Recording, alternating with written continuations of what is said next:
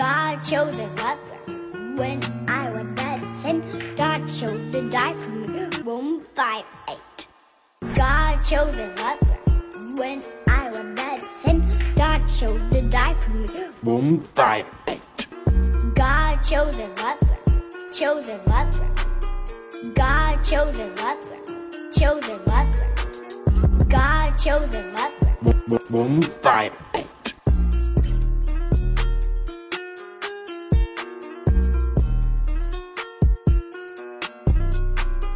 God chose a lover when I was dead in sin. God chose to die for me. Romans 5:8. God chose a lover when I was dead in sin. God chose to die for me. Romans 5:8. God chose a lover. Chose a lover. God chose a lover. Chose a lover. God chose a lover. Romans 5:8.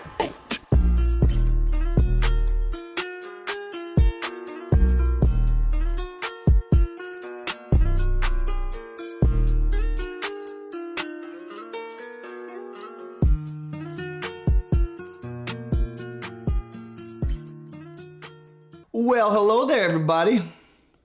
This is officially part 2 in this series called What About the Mosaic Law? And this is just a mini-series I'm doing. Tomorrow we'll finish it up. Tomorrow's the last episode in this series. Today we're answering the question, what does it mean that Jesus fulfills the law? Okay. We know he doesn't abolish it. We know that he doesn't make it obsolete in a way where it was never true or helpful or anything like that. But Hebrews and other scriptures, I can't think off the top of my head, Hebrews for sure will speak of how the old is now obsolete and done away. And so we'll look at that, okay? I know this is going to be a touchy subject for a lot of people. And let me say this. Yesterday, I mentioned how there are lots of people who don't think the Bible communicates the Mosaic Law as being broken down into 3 categories. I grew up in a church tradition where the Mosaic Law was just clearly broken down into the civil law, the ceremonial law, and the moral law, okay? And then I kind of gravitated away from that because I didn't necessarily see those dividing lines in Scripture. And if I don't see something in Scripture, I'm not going to hold to it. But yesterday in the previous session, I mentioned how both in the Old and the New Testament, there seems to be precedence for us to at least start to see those categories unfolding. Meaning that in the Old and the New Testament, you'll have to go watch the last episode to really, come to grips with this, but in the Old and New Testament, the book of the law seems to be distinguished from the actual 10 Commandments written on the tablets of stone. Let me give you just a little bit on that, because I didn't explain it well. So I want to kind of go into Jesus fulfilling the law by establishing this real quick. Okay, so I believe there's precedence biblically for the law being broken down, the Mosaic Law being broken down into subcategories. There seems to be a distinction. For instance, if you go to Deuteronomy chapter 30, let's transition this. Deuteronomy 30, verse 10. It says, when you obey the voice of the Lord your God to keep his commandments and his statutes that are written in this book of the law. And you go, well, the book of the law contains that, so these become a part of the law, and the law is summed up by the commandments and statutes. I already showed you yesterday why I don't think the Mosaic Law can just be boiled down to a list of do's and don'ts, commands and statutes. I think it's more than that, okay? The point of me showing you this is just to say, hey, possibly, when we make the distinction and say, hey, the 10 Commandments were written on the tablets of stone, and then the rest of the Mosaic Law was written in the book of the law, some people would say that. I think this passage might give us precedence to say that the book of the law actually contained what was also written on the tablets of stone. I'm not saying this for sure, but when he says commandments and statutes that are written in this book of the law. For sure, that's the ceremonial law and the law of the Levites and the sacrificial offerings and how to deal with the tabernacle and eventually the temple and how to function with God in your midst as the people of Israel. For sure, that's in the book of the law. The question becomes, are the 10 commandments that were written on the tablets of stone, are those also written within the book of the law? So let me just give you some things to kind of think about. Okay, just to think about. Deuteronomy 31:26 speaks of how the book of the law, specifically that's what we're looking at, not the 10 commandments written on stone, the book of the law, there's a distinction, was actually put by the side of the Ark of the Covenant of the Lord your God. So God tells Moses, take this book of the law, put it by the side of the Ark of the covenant of the Lord your God, that it may be there for a witness against you. Okay? So the book of the law, there's 2 characteristics that we really need to focus on. It is by the side of the Ark of the Covenant, and it acts as a witness against, not testifying for, like in a court where you have a defense attorney. This is someone actually testifying against the people of Israel. Okay? Now keep hold of that, put a pin in your little mind, and go to Hebrews chapter 9. This is what is said about the tablets now. Remember the tablets of stone that the 10 commandments were written on? Okay, Hebrews 9 says, behind the second curtain was a second section called the most holy place, right? Where only the high priest could go in on the Day of Atonement, Yom Kippur. Having the golden altar of incense and the Ark of the Covenant covered on all sides with gold, in which was a golden urn holding the manna. Okay, so within the most holy place, we see the Ark of the Covenant covered on all sides. Inside of that, and I explored this a little bit in the last session, I said, hey, you know, there is a scholar that says the Greek, and I still haven't yet fully established this. The Greek phrase here that says in the Ark of the Covenant, it technically means just in the same location as. So the Ark of the Covenant and whatever is contained in it here in Hebrews 9, in the Greek, it could be that it's just in the same location as. But let's just go on. At least in the ESV, it says, inside the Ark of the Covenant was the golden urn holding the manna, Aaron's staff that budded, and the tablets of the covenant. So that, if indeed this is correct, okay, if indeed that's correct, then we have the Ark or the tablets distinguished from the book of the law in a locational manner. Okay, we already saw that the law of Moses was written in a book. 2 Chronicles 35 verse 12 is helpful to look at that. They set aside the burnt offerings that they might distribute them according to the groupings of the Father's house of the lay people to offer to the Lord, as it is written in the book of Moses. And also they did with the bulls. So the sacrificial laws and how to relate with God among his people and how to bring those sacrifices and what each sacrifice was, peace offering, burnt offering, sin offering, guilt offering, that's all found in the book of Moses. Okay, so the book of Moses seems to be written on parchment. Different than that, we have the very first time Moses is called up to Mount Sinai. And I understand this isn't for everyone, but if we're going to understand what it means that Jesus fulfills the law, I think these distinctions need to be made up front. So at least we have a category for what it looks like for Christ to fulfill the law and not abolish it. So Exodus 31:18, God gives to Moses, he gave to Moses when he'd finished speaking with him on Mount Sinai, the 2 tablets of the testimony, tablets of stone written with the finger of God. My boy Moses, though, eventually goes down, finds Israel going to town with the golden calf, having a giant orgy, and he freaks out, breaks the tablets, has to go back up there, and now we find ourselves in Exodus 34, the second set of tablets. Moses is there with the Lord 40 days and 40 nights. He neither ate bread nor drank water. And he wrote on the tablets, he wrote. The previous time it was the finger of God. This time Moses writes the tablets, the words of the covenant, which is the 10 commandments. So Moses does write the 10 commandments specifically on the tablets of stone, which doesn't seem to contain what is found in the book of Moses, which are the sacrificial laws, seemingly the dietary laws, laws of clean, unclean animals, that kind of thing. more ritual laws that relate to God being among his people in either the tabernacle or the temple. Okay, so already we see a distinction. The Ten Commandments are written on the tablets.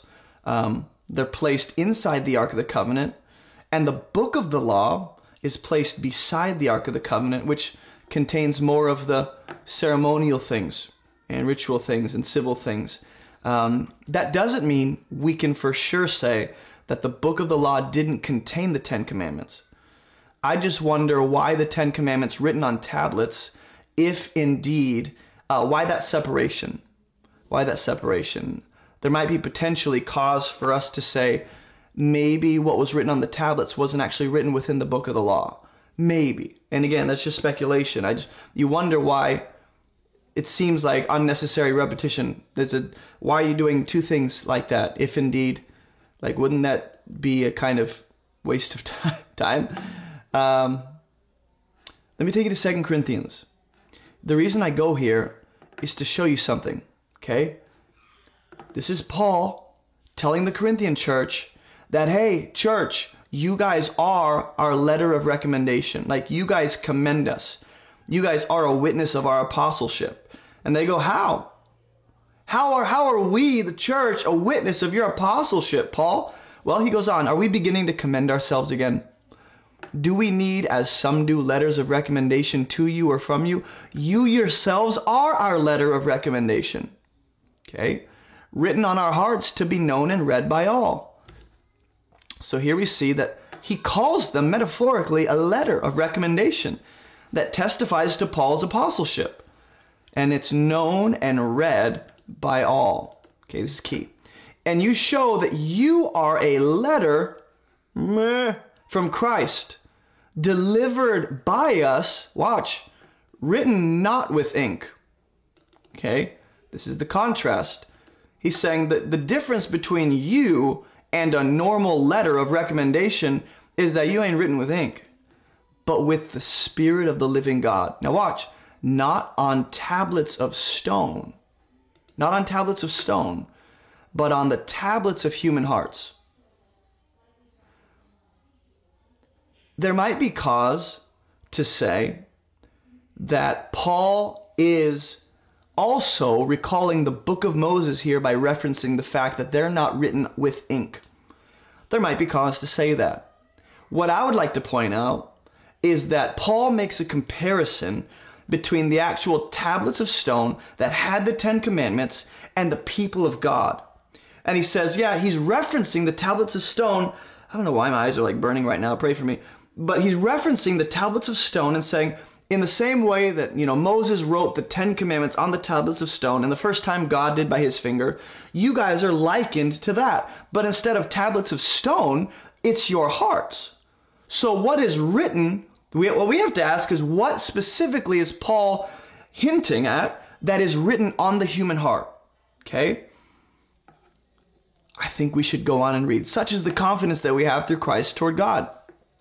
Not that we are sufficient in ourselves to claim anything as coming from us, but our sufficiency is from God, who has made us sufficient to be ministers of a new covenant.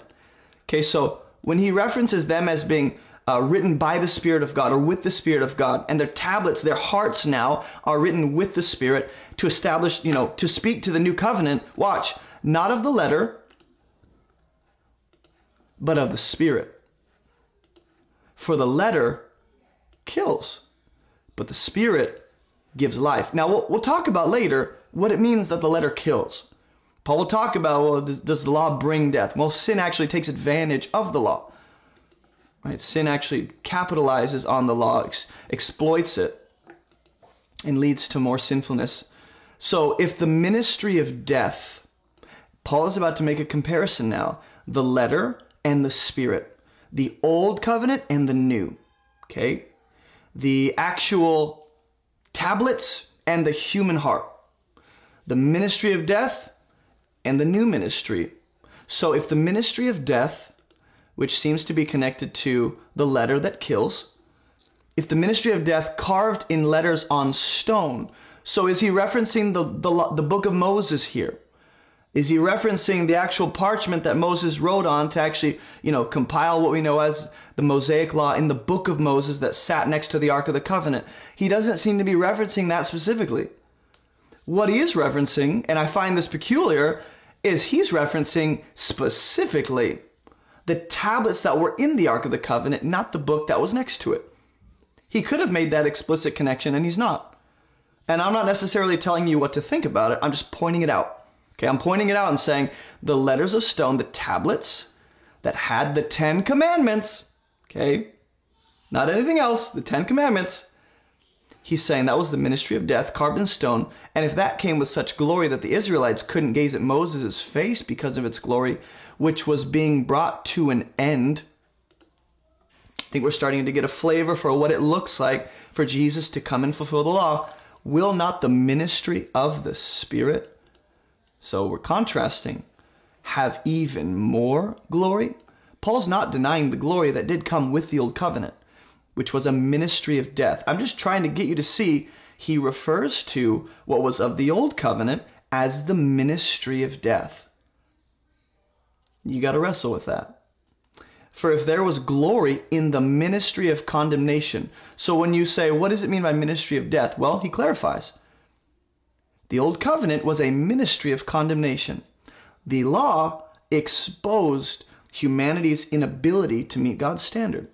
It exposes us and our problem and our sin and our evil. The ministry of righteousness must far exceed it in glory. Indeed, in this case, what once had glory has come to have no glory at all. Is he completely doing away with the old covenant? I guess we'll find out as we keep talking and look at the scriptures.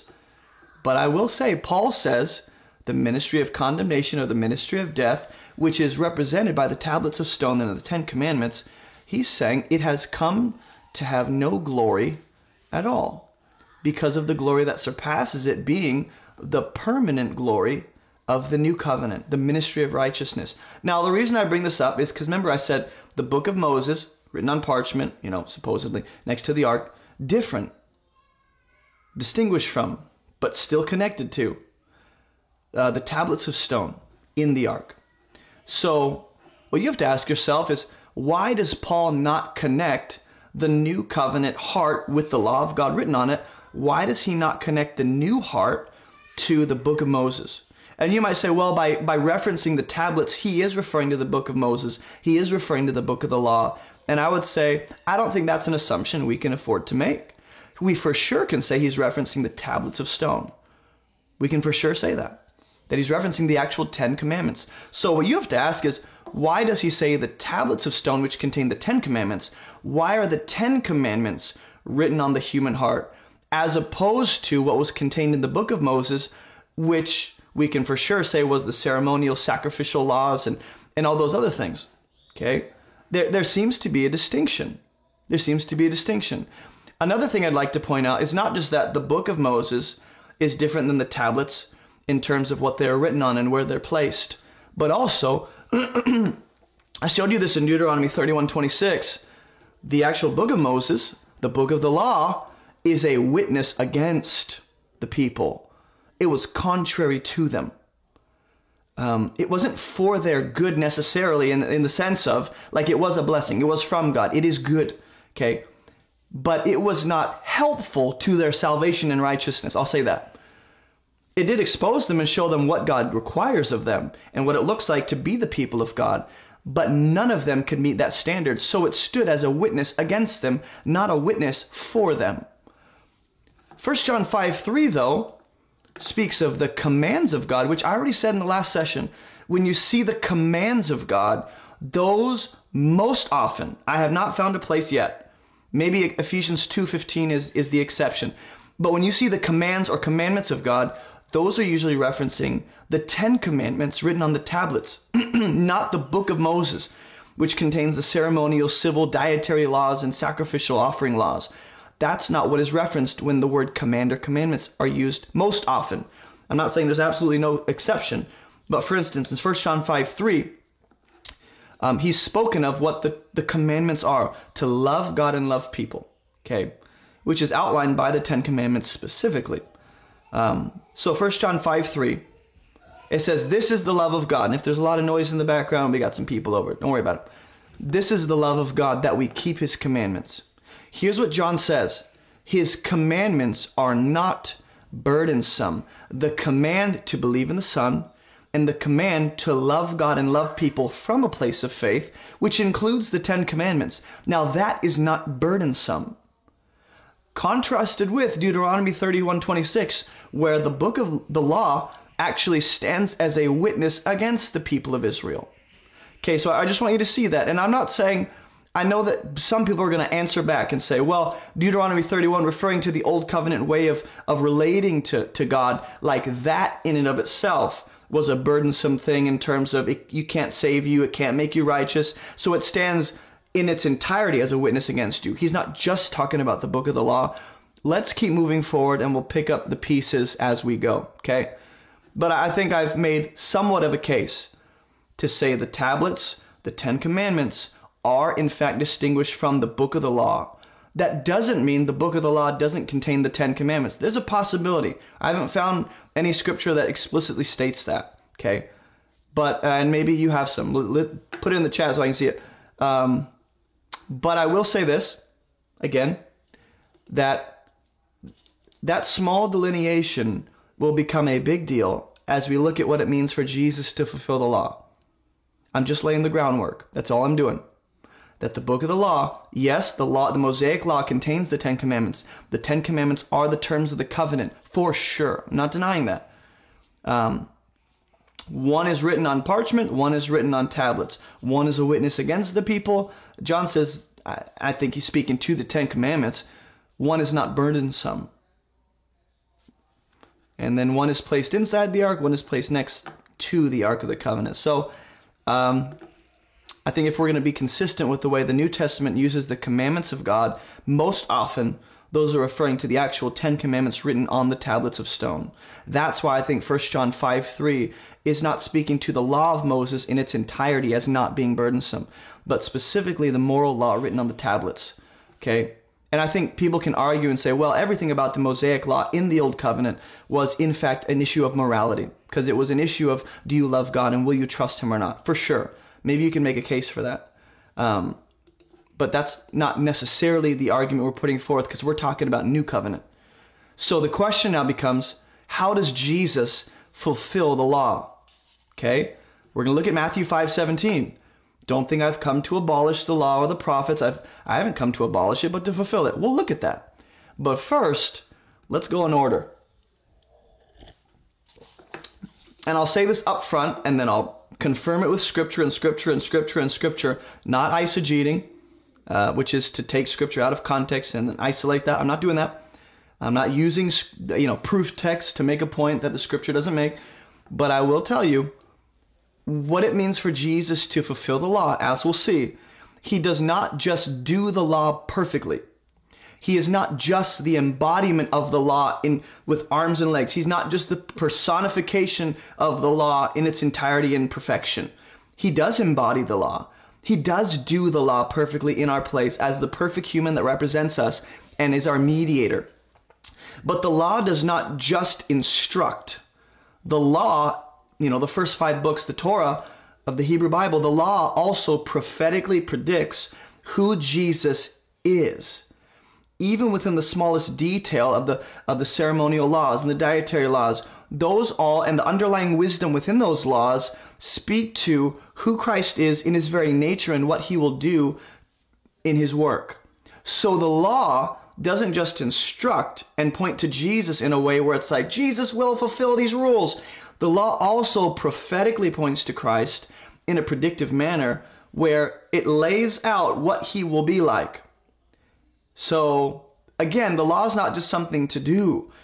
The law and what is required in the law, that's something to be. And Jesus is the embodiment of all that the law requires. Okay, so Matthew chapter 3, verse 15. Jesus telling John the Baptist, we got a butt ton of scriptures to go over, so I'm not going to spend too much time on these smaller portions of scripture. I want to save a lot of our time for the bigger portions. Jesus answers John the Baptist, hey, I know you're really wondering about baptizing me, so here's how he answers. Let it be so now. It is fitting for us to fulfill all righteousness. In other words, to achieve the end of righteousness, to accomplish righteousness, to fill righteousness up to its full. Jesus comes to fulfill all righteousness. What God requires of the perfect human, Jesus comes to do that. Okay? Matthew 11:13. All the prophets and the law prophesied until John. This is key. And if you are willing to accept it, he is Elijah who is to come. What is interesting is that Jesus explicitly says that the prophets and the law prophesied not until Christ, until John. John seems to signal the end of something, the end of an era. By being the messenger that goes before the Messiah, he seems to signal, maybe with his own ministry, he is the last of the prophets that prophetically declare the coming Messiah. But also, John is actually said to be the greatest in terms of being born of woman. Why? Every other prophet said he's coming. John says he's here. So John in his ministry seems to mark the end of an era, enter in Christ, right? So John will decrease and Jesus will increase. Luke chapter 16, verse 16 and 17 says this, the law and the prophets were until John. Since then, since when? Since John started his ministry of preparing the way for the Messiah, the good news of the kingdom is preached. The kingdom of God is preached. John does preach, repent. The king is coming, right? And everyone forces his way into it. But it's easier for heaven and earth to pass away than for one dot of the law to become void. So even Jesus admits, not a single dot, what is written of the law, will never become void. So we have to hold on to that as we move forward and look at what it means that Jesus fulfills the law. We know this, there is not a voiding of the law, there is a completion. Voiding means this was never helpful. This is not useful. Completing means I've achieved its intended end and it played its role in this season of human history, but now it functions like this now that I've fulfilled it. And I'm not just, giving you no scripture to back that statement. I'm just trying to show you where we're going. He does say, not a dot of the law. And this is where people will typically say, see, nothing about the law of Moses is something that we're exempted from. In other words, they'll use this to say, hey, everything about the law that you possibly can do, it is still applicable to the life of the new covenant believer. Okay? Now, that is a lot to read into that. That is a lot to read into that. I'm just saying it's not becoming void, for sure. Jesus will actually say in Matthew 5, and again, here's where we get the language of fulfilling, not abolishing, not voiding, what the heck? So Matthew 5:17, Jesus says, don't think I've come to abolish the law or the prophets. I haven't come to abolish them, but to fulfill them. So when I tell you, I wasn't just inserting my own commentary in the previous verse. Like this verse confirms that. Jesus fulfills, which means there is an intended end for Jesus to achieve with the law. The law and the prophets have an intended end point. And Jesus marks that. He achieves that. He's the culmination of that. The law and the prophets point to him. He's the substance of everything we see in the Old Testament. And we'll go on, because I know some people will go, hey, you didn't read the last part. Okay, hold on, geez. Truly I say to you, until heaven and earth pass away. Until heaven and earth pass away. Can we agree that heaven and earth are going to pass away? Sure. That's why he says until. He uses it as a time marker. When heaven and earth pass away, until that comes, before then, not an iota, not a dot will pass from the law. And people go, yes, see, we told you nothing about the Mosaic law has been voided in terms of this doesn't apply to the Christian. Everything about the Mosaic law still applies to the Christian. Well, hold on. He says until all is accomplished. What's going to be accomplished? Well, beep, bop, boop. It's right there in verse 17. The law being accomplished, or all being accomplished, refers to Jesus fulfilling the law or the prophets. I don't think the all being accomplished here refers to heaven and earth passing away. Okay, so what we know is that not a dot will pass from the law, and again, here's a time marker, until. So we have to ask ourselves, just like he says in Luke 16, he says it's easier for heaven and earth to pass away, okay, than for one dot of the law to become void. Maybe I'll recant my statement about this, and I'm just saying this. It's almost like I didn't read it the first time. He says it's easier for heaven and earth to pass away than for one dot of the law to become void. Is he saying one dot of the law will never become void? I initially read it like that, as if Jesus is saying, yeah, this is an impossibility, that, there's not a single dot within the law itself that will ever become void. If heaven and earth are indeed going to pass away, and that's actually going to happen, as we see in Scripture, heaven and earth will pass away. He's saying it's easier for that to happen than for one dot of the law to become void. Does that now make this realistic and possible? In terms of, and again, we have to define what it means for this to be voided. I don't think it's, again, saying this has zero use at all throughout human history. But I will say, Jesus comes to fulfill. And I think that's part of what it means for the law, or for all things to be accomplished. Maybe, and again, when you read the Old Testament, there's lots of things that have yet to happen, that are going to happen at the second coming of Christ, for sure. So maybe the all being accomplished here is, firstly, Jesus coming to fulfill everything we see in the Old Testament, and secondarily, when he comes back to establish new creation, that will mark the completion of everything that we see in the Old Testament as regards the future. Meaning, he says, truly I say to you, until heaven and earth pass away, which again speaks to an actual time that will happen.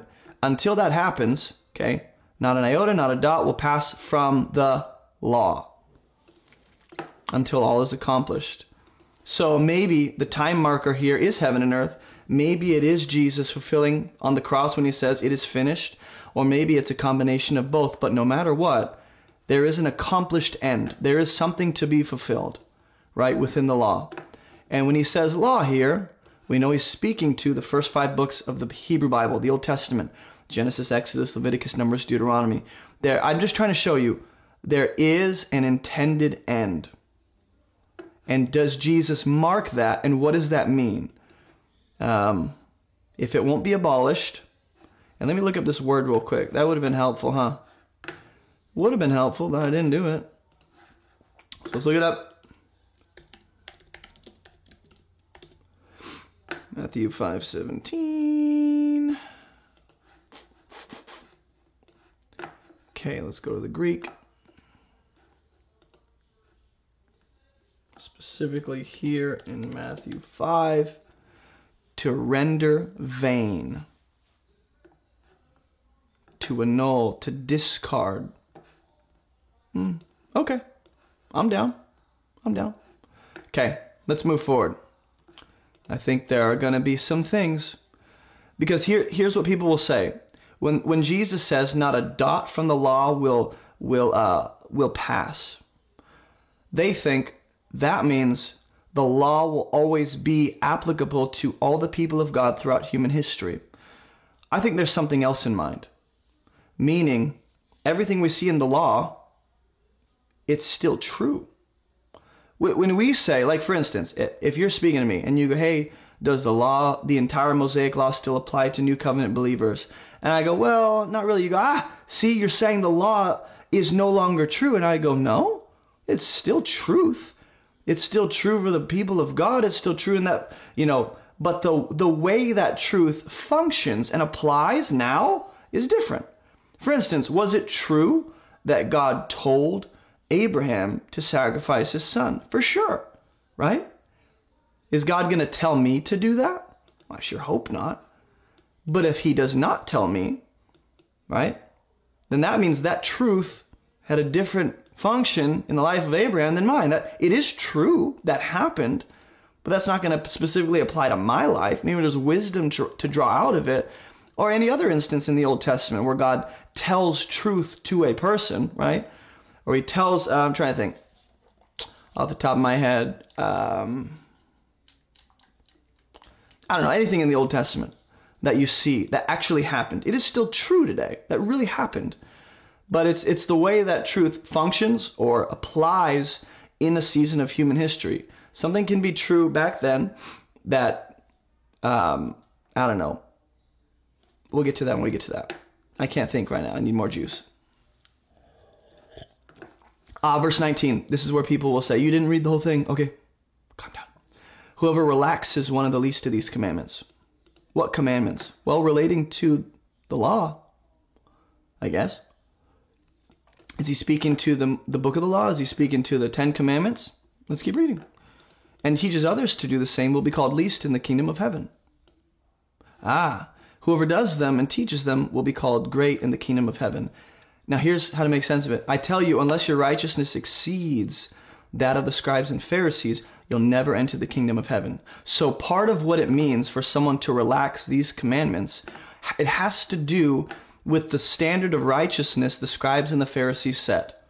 In other words, the scribes and the Pharisees of the day were notorious for almost lowering the bar and the standard of God so that anyone can actually meet the law. And then therefore they had a sense of self-righteousness. And Jesus is saying, no, the standard of righteousness that the Pharisees and scribes have, the self-righteousness they have, you have to exceed that if you want to get into the kingdom of heaven. You have to exceed that. They've lowered the bar. They've relaxed they've relaxed the commandments of God. In terms of saying, hey, the standard of God is something we can meet. They've brought the bar down low enough for people to meet. Whereas the law, the standard of God is supposed to function in a way where it exposes your inability to enter the kingdom. So again, when Jesus says, whoever relaxes one of the least of these commandments and teaches others to do the same, someone who really thinks the Mosaic law applies to a Christian will say, see, if you say anything within the Mosaic law does not apply to us, you are relaxing one of the least of these commandments. Jesus is warning people who soften the demands and expectations of the law here. People are doing that. They're softening the blow. They're making the law, they're taking the teeth out of the law and saying, well, you can actually meet it. I mean, look at the righteousness of the Pharisees. Well, Jesus is saying, yeah, their righteousness is self-righteousness. They ain't getting into the kingdom. You got to go past that. How do you do that? Look at the law in its entirety and understand that standard is something you can't meet. Then you can come to a place where you need the righteousness of God and cry out for help. So Jesus is warning people not to lower the standard or the bar. Otherwise, they don't see their need for a savior. They think they can do the law on their own, which is what the religious leaders were doing. In other words, they would place, Scripture does say that the religious leaders would place burdens on people that they would not lift with their own finger. They would place burdens on people. In other words, they would place the burden of fulfilling the law perfectly without relying on God or admitting their inability. They would place that burden of fulfilling the law on the person and say, you can do this, and it's a burden they couldn't bear. So this is what happens when the law requirements are watered down. When you lower the standard of God, you think you can do something that you actually can't, and you carry a burden you're not meant to bear. Jesus carries the burden, if we can say it like that, carries the weight of the law on his shoulders. You don't. I don't. So when Jesus says, whoever relaxes one of the least of these commandments, I don't believe he's saying, if you say anything about the Mosaic law does not apply to new covenant saints. I don't think he's saying that. This is about, again, not an iota, not a dot will pass from the law. And to keep that in mind, Jesus is talking about there is a righteousness that we don't have. And the law exposes that and speaks to that. And eventually the law will be accomplished and fulfilled by who? Jesus, who gives us righteousness that exceeds the scribes and the Pharisees. But if you relax one of the commandments of God and say, that's not a big deal, you're stripping the law of its teeth. And you say, well, you don't need to do that in terms of like, you can do this and you can get to heaven. Then you are eliminating your need for Jesus' righteousness because you think you can do it on your own. So Jesus is also speaking of how the law will not stop being true. Again, when we look at the Old Testament, we're not saying it's no longer true. Truth is applied in different situations in different ways. I don't know. I'm trying to think off the top of my head. I can't think of any good scenarios this morning because I'm out of it. But let's go on, okay? He's speaking to the actual truthfulness of the law itself. Not a dot will pass from it in terms of that. I think I'm going to continue to build this case. I don't think I've done a good job yet. And I get that. We're barely getting our feet wet. Okay, so I'm going to stop saying things I haven't yet validated with Scripture. Luke 24:44. Jesus says this. Remember, we're answering the question, what does it mean for Jesus to fulfill the law? Well, he's going to fulfill and not abolish. He's going to achieve its end. He's going to fulfill all righteousness. Jesus is walking with, he appears to the disciples here. Luke 24:44. He says to them, these are my words I spoke to you while I was still with you. Everything written about me. Okay, everything written, why can't I highlight that? Everything written about me in the law of Moses and the prophets and the Psalms must be fulfilled. Okay, must be fulfilled. Jesus has already resurrected. So is there a fulfilling that is lacking, or is he just speaking to the fact that I came to fulfill the law of Moses and the prophets and the Psalms? Then he opened their minds to understand the Scriptures. In other words, to see Jesus as being the fulfillment of the law and the prophets and the Psalms and the writings, okay? So Jesus sees himself, and this is not arrogance on any part. This is Jesus accurately seeing the Scriptures. The law, the prophets, and the Psalms are written about Jesus. When you read the Old Testament, you should see Jesus. So the point is, he came to fulfill that. He sees himself as being prophetically declared and almost concealed within the New Testament until he opens the mind of the person to see it. John 15:24, if I had not done among them the works that no one else did, they wouldn't be guilty of sin. But now they've seen and hated both me and my Father. Here's just one example of what it looks like for Jesus to fulfill. Okay, the word that is written in their law must be fulfilled. They hated me without a cause. Okay, and there he's quoting Psalm 35. So within their own law, it testifies, within their own Hebrew Bible, it testifies to the fact that Jesus will be hated by his own people without a cause. And that had to be fulfilled.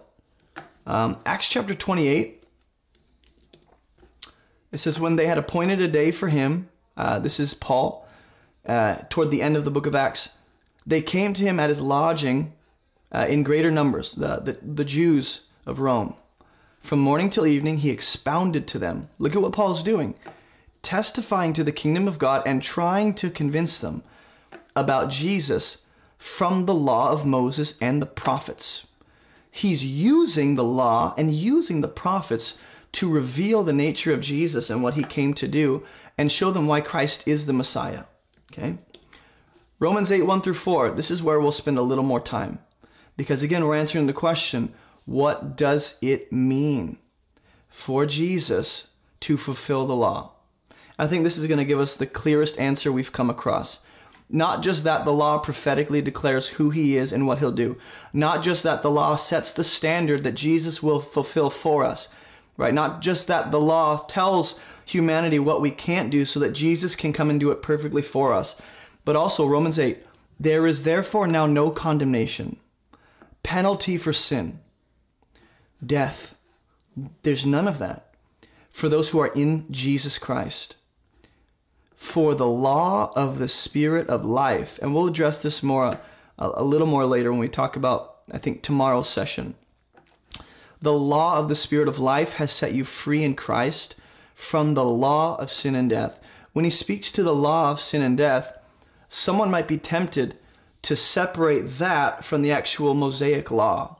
But in fact, those are the only two categories Romans uses, is the law of Moses versus what Romans 2 will speak to, and Romans 8 here speaks to, the law of the Spirit of life. So the law of sin and death here, someone might be tempted to say, that's not referring to the law of Moses because the law doesn't bring death. Actually, Romans 6 and 7 will tell us the law does bring death, not on its own, but sin actually taking advantage of the law brings more sin. So sin exploits the law. Sin itself brings death through the law. Like if sin is a murderer coming into your house, the murder weapon is going to be wielded by him as the law, using the law to exploit and produce death. So the law of sin and death here isn't, and if you want to say, well, that's just speaking to like the law of gravity, how it functions, how sin and death function. Okay, you can't take the law out of the equation because again, sin brings death into the world through the law, right? So the law can't be taken out of the equation. It's a part of this. Even if you say, well, it's not speaking to the Mosaic law, it's still a part of it. It's still a part of the process of how death happens because God declared death happens because of sin. Sin exploits that. And Paul will speak to how, I didn't know covetousness until I saw the law, and sin, took advantage and crept up more sin within me. God has done what the law, weakened by the flesh. Is the law good? Yes. It's just not helpful in saving. It's useless when it comes to making us righteous and giving us, a spot in the kingdom. The law can't do that. The law just exposes your problem and points you to the solution being Jesus. So God has done what the law, weakened by the flesh, could not do. The law being the entire Mosaic law, the entire Old Covenant, Sinai covenant. The flesh, right, weakened the law, and God steps in and goes, okay, I'll do what the law couldn't. I'll do what no other human could. And it's interesting. You go, how did God do what the law failed to do? Not that the law failed in that sense. The law was never purposed to save. The law was put in place, as we saw last session, to expose our inability and our sin, right? So that we cry out for help and point us to Jesus. So God steps in and does what the law was not brought into the world to do. There's a certain function the law doesn't have, and it doesn't save. God does. By sending his own Son in the likeness of sinful flesh, for sin, he condemned sin in the flesh. He condemned sin in the flesh. So this answers the question, how is there no condemnation for us? Well, because sin itself was punished, penalized, condemned in the flesh of Jesus, who came from the Father to take on our sin. Verse 4, in order that the righteous requirement of the law might be fulfilled in us. And you go, well, where did we come from? Hold on.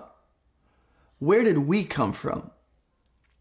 Well, those of us who walk not according to the flesh, but according to the Spirit. So, where in the world, how do we get thrown into this equation? It works like this. There is a righteous requirement the law has. If you want to get into the kingdom of God, you must meet this standard. You must meet these requirements. It's righteousness. We fall short. That's why Jesus in Matthew 3 says, I've come to fulfill all righteousness. He's come to fulfill and meet the demands of the law in our place. He's the perfect human we failed to be. He meets the law. He plays by his own rules. He comes under our own, what Galatians is going to say, he comes under the law for us to rescue us from it. And he meets that standard, dies our death, takes our sin up within his own body, and sin is condemned in his flesh. And then he dies, he's buried. 3 days later, he resurrects. So that he took our sin, now we can have his perfection in our life. So the righteous requirement of the law has been fulfilled in us. That's crazy. That's crazy. We fulfill the law not on your own, in Christ, through your faith in him, through your attachment to him and your status and you being locked into him through faith. You fulfill the law just as he does. He extends to you his perfection. So part of Jesus fulfilling the law is doing what the law required for us so that we can fulfill the law with him. Let me take you to Luke 23 from the words of Jesus. It was now about the 6th hour. This is Luke's gospel. When there was darkness over the whole land until the 9th hour, while the sun's light failed, and the curtain of the temple was torn in two. I'm going to highlight this. The curtain. Now remember, the way that the temple was structured, there was the outer area where anyone can go. There was the actual inner place, holy place you might say, where only the priests could go.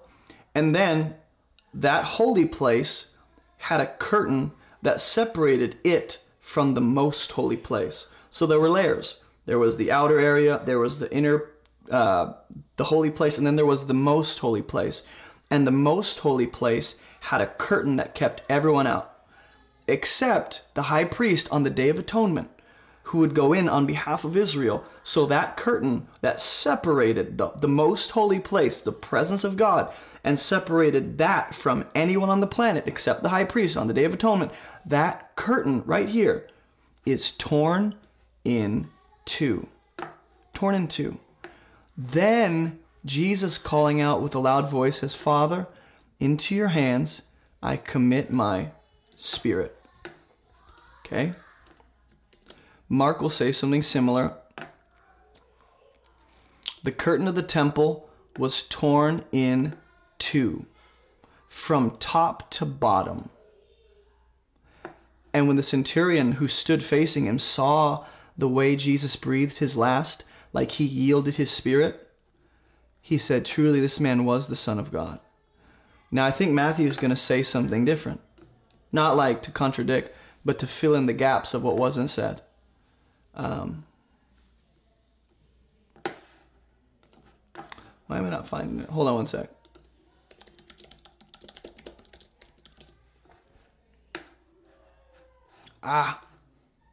It's John 19. Okay, no matter what, here we see, where is it? The curtain of the temple torn in two from top to bottom. John's gospel, I think it's John 19. John 19:28, it says this. After this, Jesus, knowing all was finished, he said, to fulfill scripture, I thirst. A jar full of sour wine stood there, so they put a sponge full of the sour wine on a hyssop branch and held it to his mouth. When he says, I thirst, apparently Psalm 69:21 is in mind. Watch. When Jesus received the sour wine, which was to be symbolic of the wrath of God, or the cup of God's wrath, which sour grapes, Old Testament language and symbology, representative of Jesus taken on our punishment and our condemnation and our death, he said, watch, it is finished. And he bowed his head and gave up his spirit. What was finished? What exactly was finished? What exactly did he fulfill? Well, it seems to be, you might say, well, he fulfilled or finished the work he was sent to do. Okay, but you can't ignore the fact that in Matthew 5:17, that plays into Jesus fulfilling the law and the prophets themselves. Not a section of it, but the law and the prophets in their substance and entirety are fulfilled by Jesus. He says, it is finished, it is done. The righteous requirement that the law demands and expects of humanity, he fulfills that perfectly in our place by taking our death. So, let me take you to John 14:6. Because when it says that the curtain was torn in two, which is symbolic of the work of Jesus being finished, or is symbolic of the law reaching its completion or desired end, or Jesus fulfilling the law, when that curtain is torn, it represents something that Jesus hints at in John 14. He tells Thomas, I am the way, I am the truth and the life. No one comes to the Father except through me. Now hold on, Jesus, you're saying you're the way into the kingdom of heaven? He goes, not necessarily. I'm being more specific. Yes, I'm the only way into the kingdom, but more specifically, I'm the way back to the Father. It's not just about getting into some glorious kingdom where everything's great. It's about getting back to Him. And so the curtain kept people out, right? The curtain seems to be symbolic or representative of what Jesus came to fulfill, being the law and the prophets. There's something about the righteous requirement of the law that kept us out. No one could get in. No one can get near the presence of God. So God comes down to us. His Son says, guess what? Now you don't have to go through some curtain. Only the high priest could only do that on the Day of Atonement anyway. Now you can go through me to get to the Father. In other words, the reason the temple curtain is torn is because Hebrews will tell us through the flesh of Jesus, the curtain He opened is Himself. So now we can enter into the Holy of Holies, the true Holy of Holies, and be filled with the presence of God through Him. So the curtain of the temple was always to be representative of, yes, the law and the prophets and the standard we couldn't meet, but namely Jesus, who fulfills that and becomes the way in. So Hebrews chapter 6, verse 19 and 20. Okay? It says, we have this as a sure and steadfast anchor of the soul. We have what? Well, this strong hope that Jesus set before us, right? We have a hope that enters into the inner place behind the curtain. So I'm not making this up. The author of Hebrews himself says, you can enter into what the curtain kept from you at one point, where Jesus has gone as a forerunner on our behalf, having become a high priest after the order of Melchizedek. So now it's not, hey, the high priest has to go in once a year to atone for the people of Israel's sin. Now it's Jesus is the perfect high priest who every other person failed to be. No other high priest could meet the standard. No other high priest had an indestructible life. No other priest actually came directly from the Father. So Jesus is our high priest, and He grants us entrance into the true Holy of Holies, which symbolically was behind the curtain. Because He is the way in. He is the curtain we pass through to get to the Father, and He mediates a new covenant as the perfect high priest that allows us to go in. So He's not some high priest that's like, sorry, buddy, you can't get in. I'm a little better than you. He comes down into our world to bring us into the actual presence of God so that we can become the living temple. We can become the living temple as the people of God. That's what the temple structure was always to represent, is the people of God, the body of Christ, namely Jesus Himself. But Jesus identifies with His people now, so that Ephesians will say we're a living temple built on the cornerstone and the foundation. So Hebrews 10, it says, therefore, brothers, since we have confidence to enter the holy places, by the blood of Jesus, by the life of Jesus, by the work of Jesus, all these different things, by the new and living way that He opened for us through the curtain, that is what? His flesh. And since we have a great high priest over the house of God, let's draw near. And he'll go on to talk about all that includes. The point is, part of Jesus fulfilling the law means He now replaces the curtain that once stood in between humanity and the presence of God. He is the curtain. That temple curtain was just an earthly, material, physical representation of what only Jesus could be. That was never the end desired result, was that a curtain would stay there. That was moving humanity towards the ideal so that Jesus would be the way in. What we should ask is there anything else that fits under that category of, hey, this was a physical representation of Jesus to be fulfilled by him, and it's played its role, it's fulfilled its outcome, it's achieved its end, and now its use in our time in human history is just to point us to Christ and symbolically represent him. Is there anything else that fits under that category? Well, Paul talks about circumcision in that way. So even when it comes to the temple structure and the way things looked in the temple, you could spend a lifetime studying all the different dimensions of the temple and all that was included and find a deep connection to Christ. The point is, Jesus fulfilling the law means he meets the standard and he becomes the way in because he's the only one that's lived perfectly on our behalf to grant us entrance and access to the presence of God. No one else has. He opened the way. He became the way. When there was no way, he fulfilled the law, took our problem, paid our sin, died our death, became the embodiment of human darkness on the cross in his flesh, and now he became the way back to the Father. So he opened that for us. Here's also what it means. I just want you to pay attention to the intentional temple ceremonial language that is used to refer to how Jesus not only fulfills the law and accomplishes its desired end, but also how he becomes a new and living way. If it's new, let's go to Hebrews 9. Okay? Pay attention. Please listen. Verse 1. It says, even the first covenant had regulations for worship and an earthly place of holiness. Okay?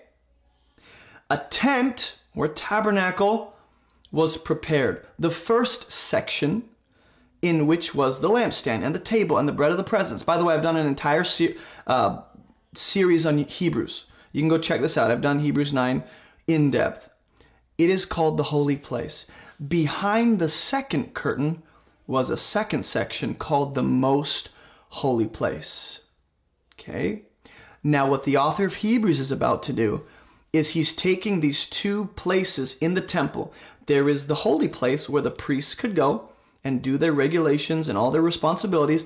And then there was the most holy place. Only the high priest could go on the Day of Atonement. So you have these two places. What the author of Hebrews is about to do is he's going to take that first section and he's going to symbolically use that to represent the old and first covenant. And then the most holy place will become, I believe, representative of the new covenant, if I'm not mistaken. I might have to correct that statement a little bit as we go on. So don't throw stones at me yet. It is called the holy place. Behind the second curtain was a second section called the most holy place, having the golden altar of incense, the ark of the covenant, covered on all sides with gold, in which was a golden urn holding the manna, and Aaron's staff that budded, and the tablets of the covenant. Above it were the cherubim of glory overshadowing the mercy seat. Now these things we can't now speak in detail. These preparations having thus been made, the priests go regularly into the first section. Okay? First section. Performing their ritual duties. What does the author of Hebrews connect with the first section, ritual duties? You might say the sacrificial responsibilities, but also referring to other washings and cleansings that would have to do with the cleanliness or the uncleanness of the people of Israel. So ritual duties goes beyond just sacrificial responsibilities. But into the second, only the high priest goes, and once a year, not without blood, which he offers for himself and for the unintentional sins of the people.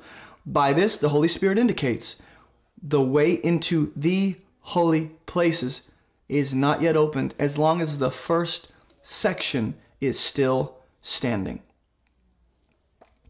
The first section here is connected to the first covenant. the regulations for worship that revolved around the earthly place, the tabernacle, the temple, right? The first section includes the lampstand, the table, the bread of the presence, all those responsibilities the priests had to tend to, and the ritual duties. That can all be lumped into what the author says is the first section. Now watch what he says. The first section is symbolic for the present age. According to this arrangement, which is the first section, the Old Covenant, the first covenant, gifts and sacrifices are offered that cannot perfect the conscience of the worshiper. But these gifts and these sacrifices deal only with food and drink and various washings, regulations for the body imposed until the time of Reformation. But when Christ appeared as a high priest through the greater and more perfect tent, not made with hands, he entered once for all into the holy places, not by means of any animal blood, but by his own blood, securing an eternal redemption. So the time of Reformation here is when Jesus appears as our high priest to accomplish the work that no other priest could do. The time of Reformation here signals the transition between the old covenant and the new. So what I want you to see is the food and drink washings, regulations for the body. You might say those just have to do with the actual sacrifices. Okay? The problem with that is the washings, the regulations for the body, those were also separate laws in and of themselves, apart from just the sacrifices. You might say food and drink here refers to, the worshiper participating in the offering or sacrifice they bring to the God of Israel.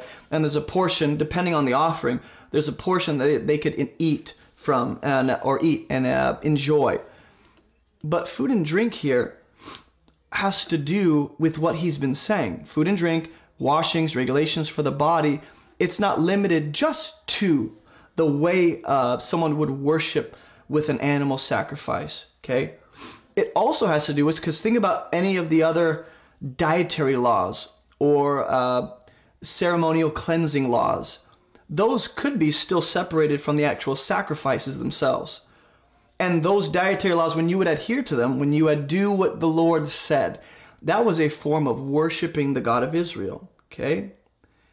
So I just want you to see, I'm not going to say that this for sure eliminates the dietary laws of Israel and they don't apply to the new covenant believers, but I don't think it's not saying that either. I'll just say that this first covenant, Jesus seems to, I guess let's go on to Ephesians 2 and this will clarify. Because remember, he says, as long as the first section is still standing, right? The holy place, the entrance into the holy place is not yet opened. So what's the assumption there? That the first section has to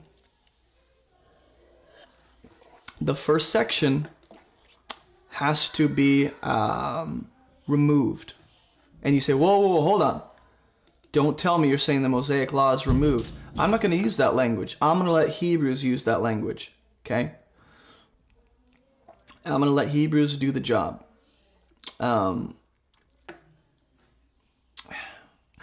Where is it?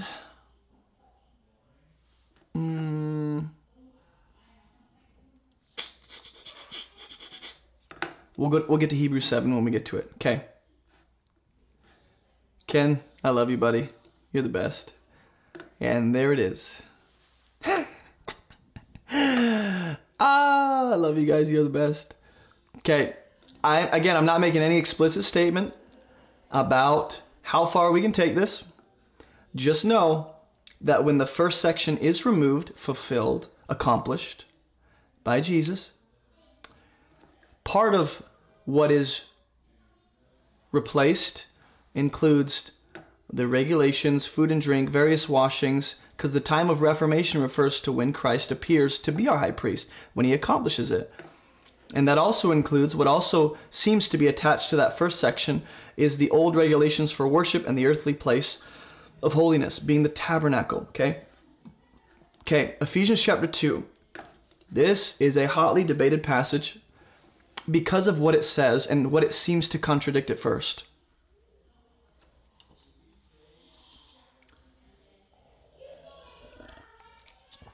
Think of all the temple language that's been put up front already. How Jesus fulfills what the law requires. How he is the embodiment of the law. How he is the way into the true Holy of Holies by actually, becoming the curtain and replacing the old symbolic curtain, which was material and earthly in nature.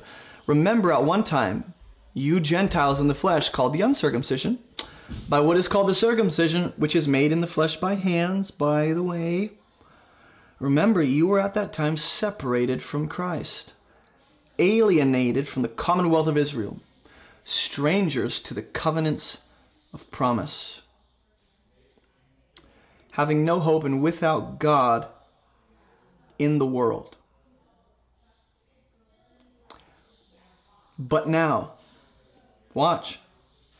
So you have the Gentile, pagan unbelievers who were cut off from all the benefits of Israel. Now that doesn't mean a Gentile had no degree of being grafted into the nation.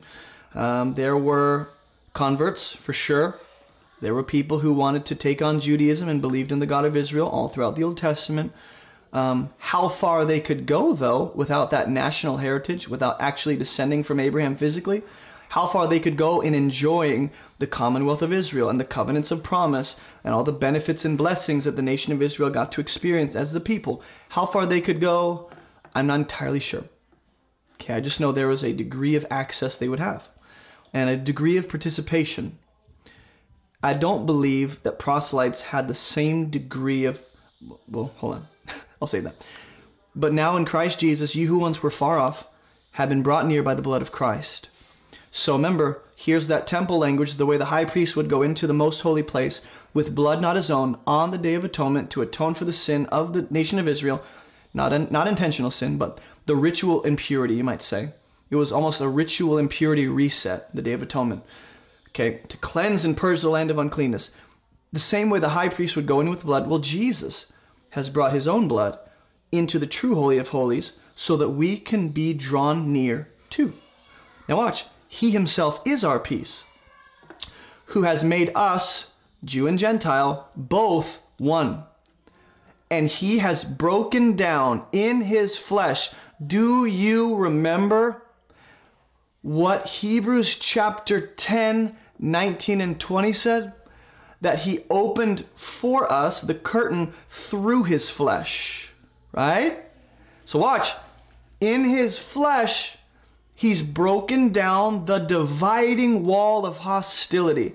You know what that is? Like, we're not even like wondering anymore. That's obviously the curtain, the dividing wall of hostility.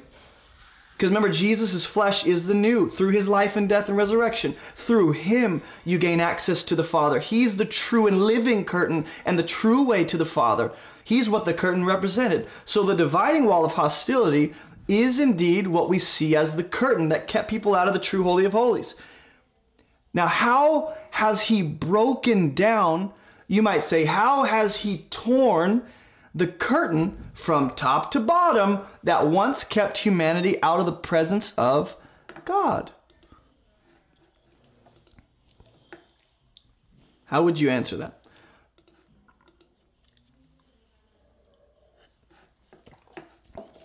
How would you answer that? How did he do that? Well, Paul's going to answer that very clearly. By abolishing the law of commandments expressed in ordinances. So, no matter what, there was a separation that took place between God and humanity because of sin. The law stood as witness, per Deuteronomy 30 and 31, the law, the book of Moses, stood as witness against us, which said you can't get into the kingdom because you don't meet the standard of God. There is a dividing wall of hostility And part of Jesus making way for us is that he abolishes the law of commandments. Now hold on. Matthew chapter 5 verse 17 explicitly says Jesus didn't come to abolish the law. And you can say, well, that's a poor translation. Let's look it up. Let's look it up. Real time. Right now. Look it up. Ephesians 2:15. Is that a good word? Abolish. Is that the same word Matthew 5:17 uses in the Greek? Let's find out.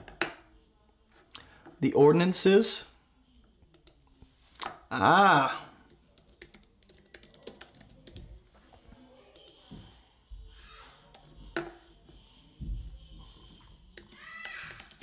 There's my kids yelling in the background. Okay. The word here for abolishing means to render inoperative. Like literally to abolish, to make of no effect, to annul, to bring to nothing.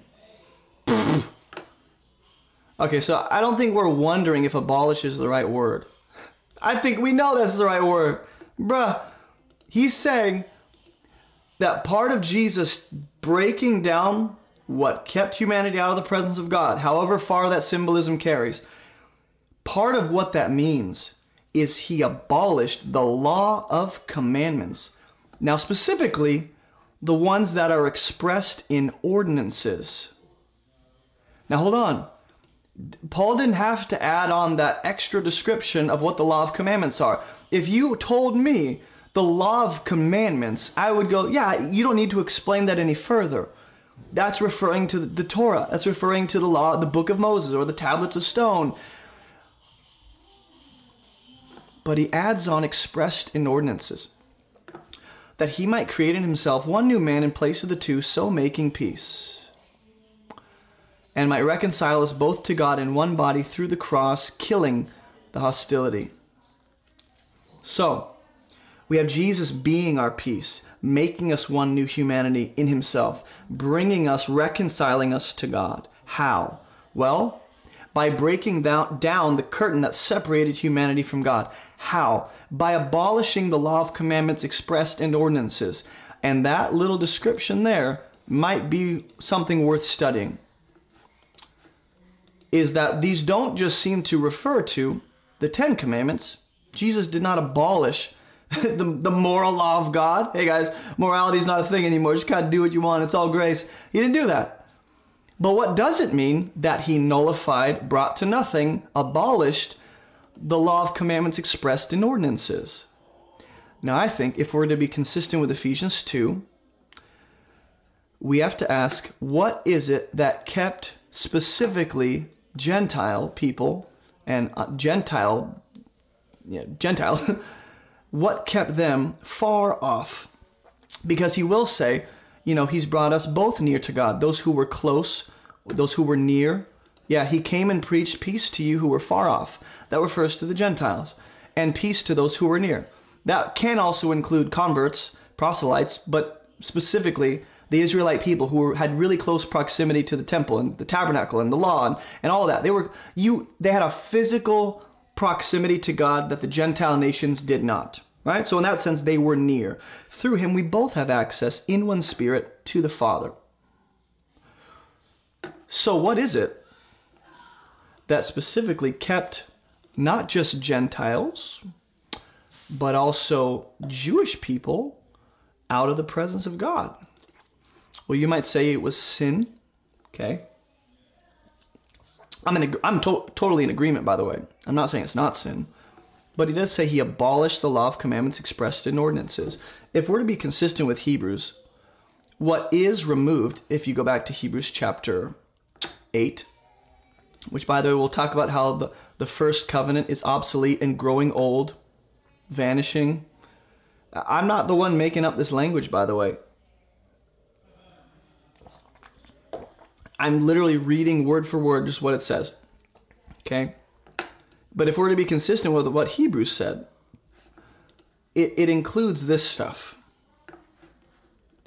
The law of commandments expressed in ordinances when Jesus is typically referred to as a high priest that becomes or lets us into the presence of God or makes a way to the Father, that language is usually accompanied with ritual, ceremonial kind of language as well, such as the washings, the regulations, the food and drink. This is connected to Jesus opening a new way, by doing away with the old way of worshiping in an earthly place of holiness with different regulations. So if you're wondering what my thoughts are, most consistently we can, I think, for certain say that the law of commandments expressed in ordinances that kept everyone out of the presence of God very simply was for sure sin, right? But also think about all the things the high priest had to do on the Day of Atonement, and he's the only one that could go into the Holy of Holies on that day with blood not his own and with the incense, puffing up. Think about all the stuff he had to do, the regulations he had to meet. That seems to be what is also in mind mainly, is the ceremonial regulations for an earthly place of worship that had to do with the temple and the animals and the incense and the blood of goats and bulls and the priesthood that would go in and tend to the stuff and deal with the blood that would go into the basin and wash themselves. All those different ordinances that had to do with approaching God that frankly, even if you did them, you still couldn't go into the Holy of Holies because that curtain stood in between you and the presence of God. All those ceremonial ordinances seem to be what's in mind here. Okay? Now what you have to ask is, does that also include, and I'm not going to answer that because I don't think it's appropriate to answer it yet, but I think it's worth asking at least. Does that also include dietary laws? Laws of clean and unclean animals, laws of clean and unclean touching things. What does that include? If it includes circumcision, if it includes what we see as the earthly regulations for worship, which the author will explicitly say refers to the food and drink regulations, various washings, we have to ask, how far does that go and what is included in that package of what Jesus has annulled or achieved its desired end? Because again, Ephesians 2 does use the word abolished. So what you and I have to reconcile is this isn't a contradiction in Scripture. Jesus did not come to abolish the law. He said very clearly he came to fulfill it. When he says that, is there possibly, is there possibly a distinction between the book of Moses, right, and the Ten Commandments, tablets of stone, which I think I've given enough biblical reasoning and evidence to support that claim, that there is a distinction between the two? If you haven't watched the first part of this video, go watch. Don't tell me I'm wrong. Just go listen to my arguments first. But I just wonder, is there a possibility that in Matthew 5:17, and I'll take you there,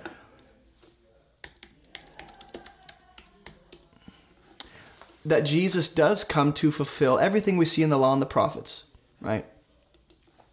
He does, 100%. Don't think I've come to abolish the law of the prophets. Not an iota, not a dot will pass from the law until all is accomplished. Is abolishing, okay? What's a good way to ask this? If something is removed, is it abolished? If something is, done away with, is it in fact abolished? Because we looked at the word abolished in Matthew 5:17, and I'll bring it up again.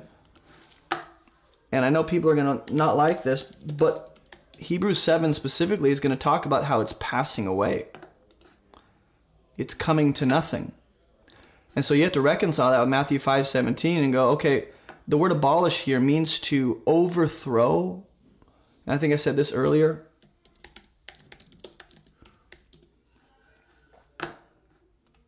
Bing, bing.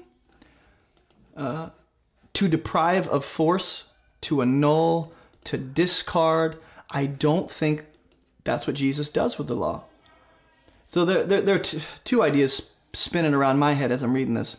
One idea is this: Jesus didn't come to say the old covenant and the law is garbage. I've come to exercise authority and overthrow it and just kind of do away with it. He doesn't do that, number one.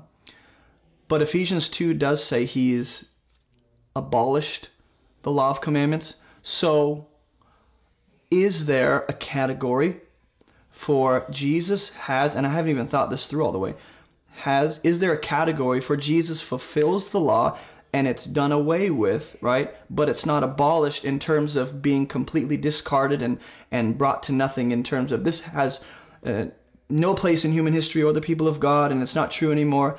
I think there is a category for Jesus fulfilling, while Ephesians 2 says the abolishment of those ordinances is also simultaneously happening. Here's the second thought I have.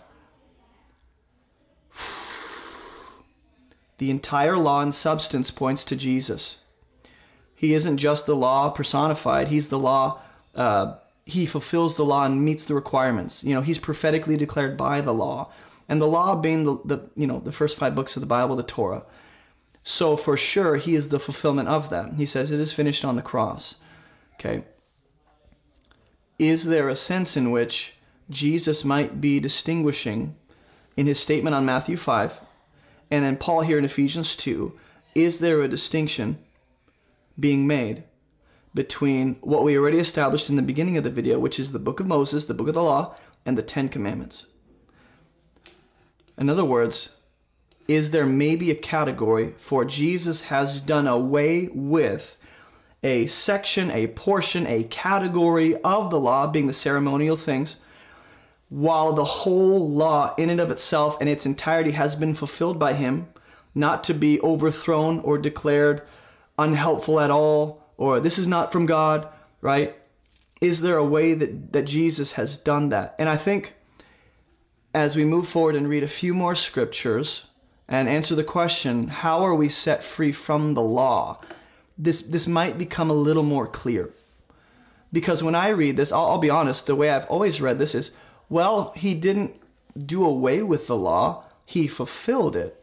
But is there a sense in which a part of the law, a portion of it, has actually been rendered and done away with and abolished in that sense? In other words, is it still true, even if Jesus does away with the ceremonial laws, and those are abolished, okay? Is it still true that Jesus came to fulfill the law in its entirety and not abolish it? Sure. In other words, maybe here's the best way to say it.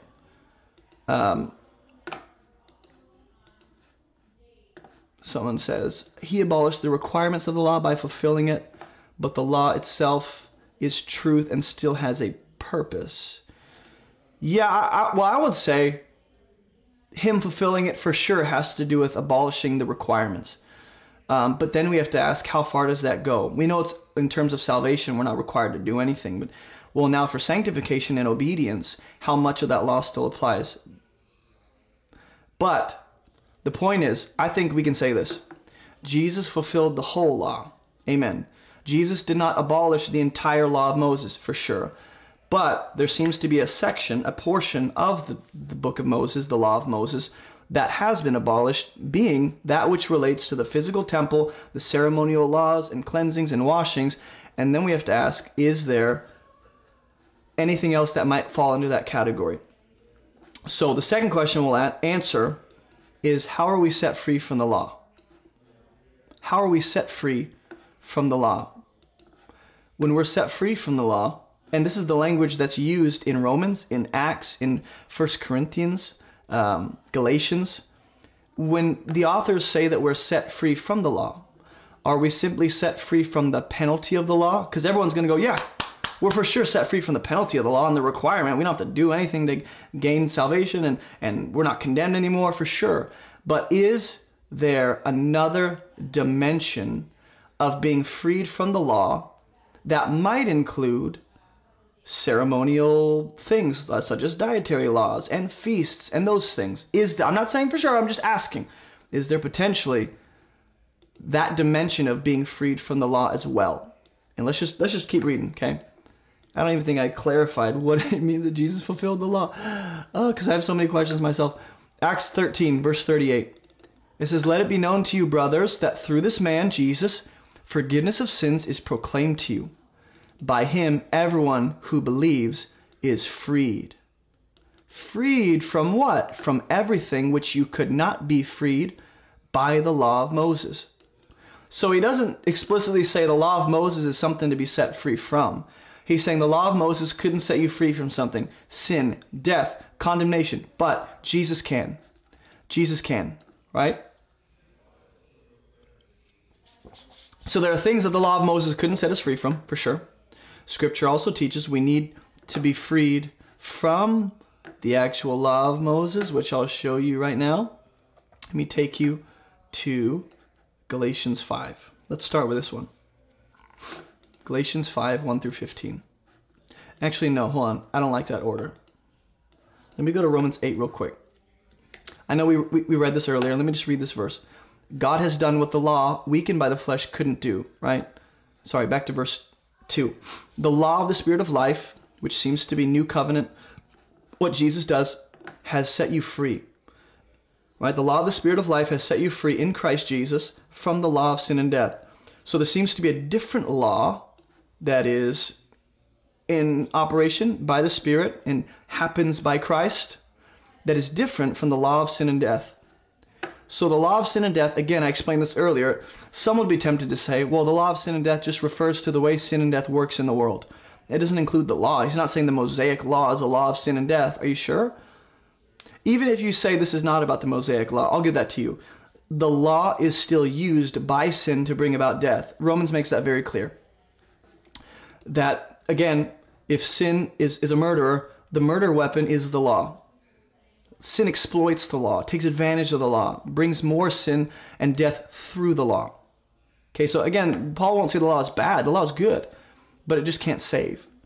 So the law of the Spirit of life seems to be contrasted with the law of sin and death, which even if you say is not the law of Moses, okay, even if you say is not the law of Moses, still includes it. Okay, 1 Corinthians 15 says the sting of death is sin. How does death inflict its own self into the world? Well, through sin. And the power of sin is the law. In other words, what gives sin its power to inflict death? Well, the law. But thanks be to God who gives us victory through our Lord Jesus Christ. Now hold on. Is the victory here just over sin and just over death? Or does the victory also include, because then you might go, why did Paul even bring in the law in the first place? To make it sound like we need victory over the law. That's the question. Do we need victory over the law as well? Even though it's good, even though it is from God, even though it is holy, right? We're not debating that. Is it something to have victory over in terms of being usurped and used by sin and death?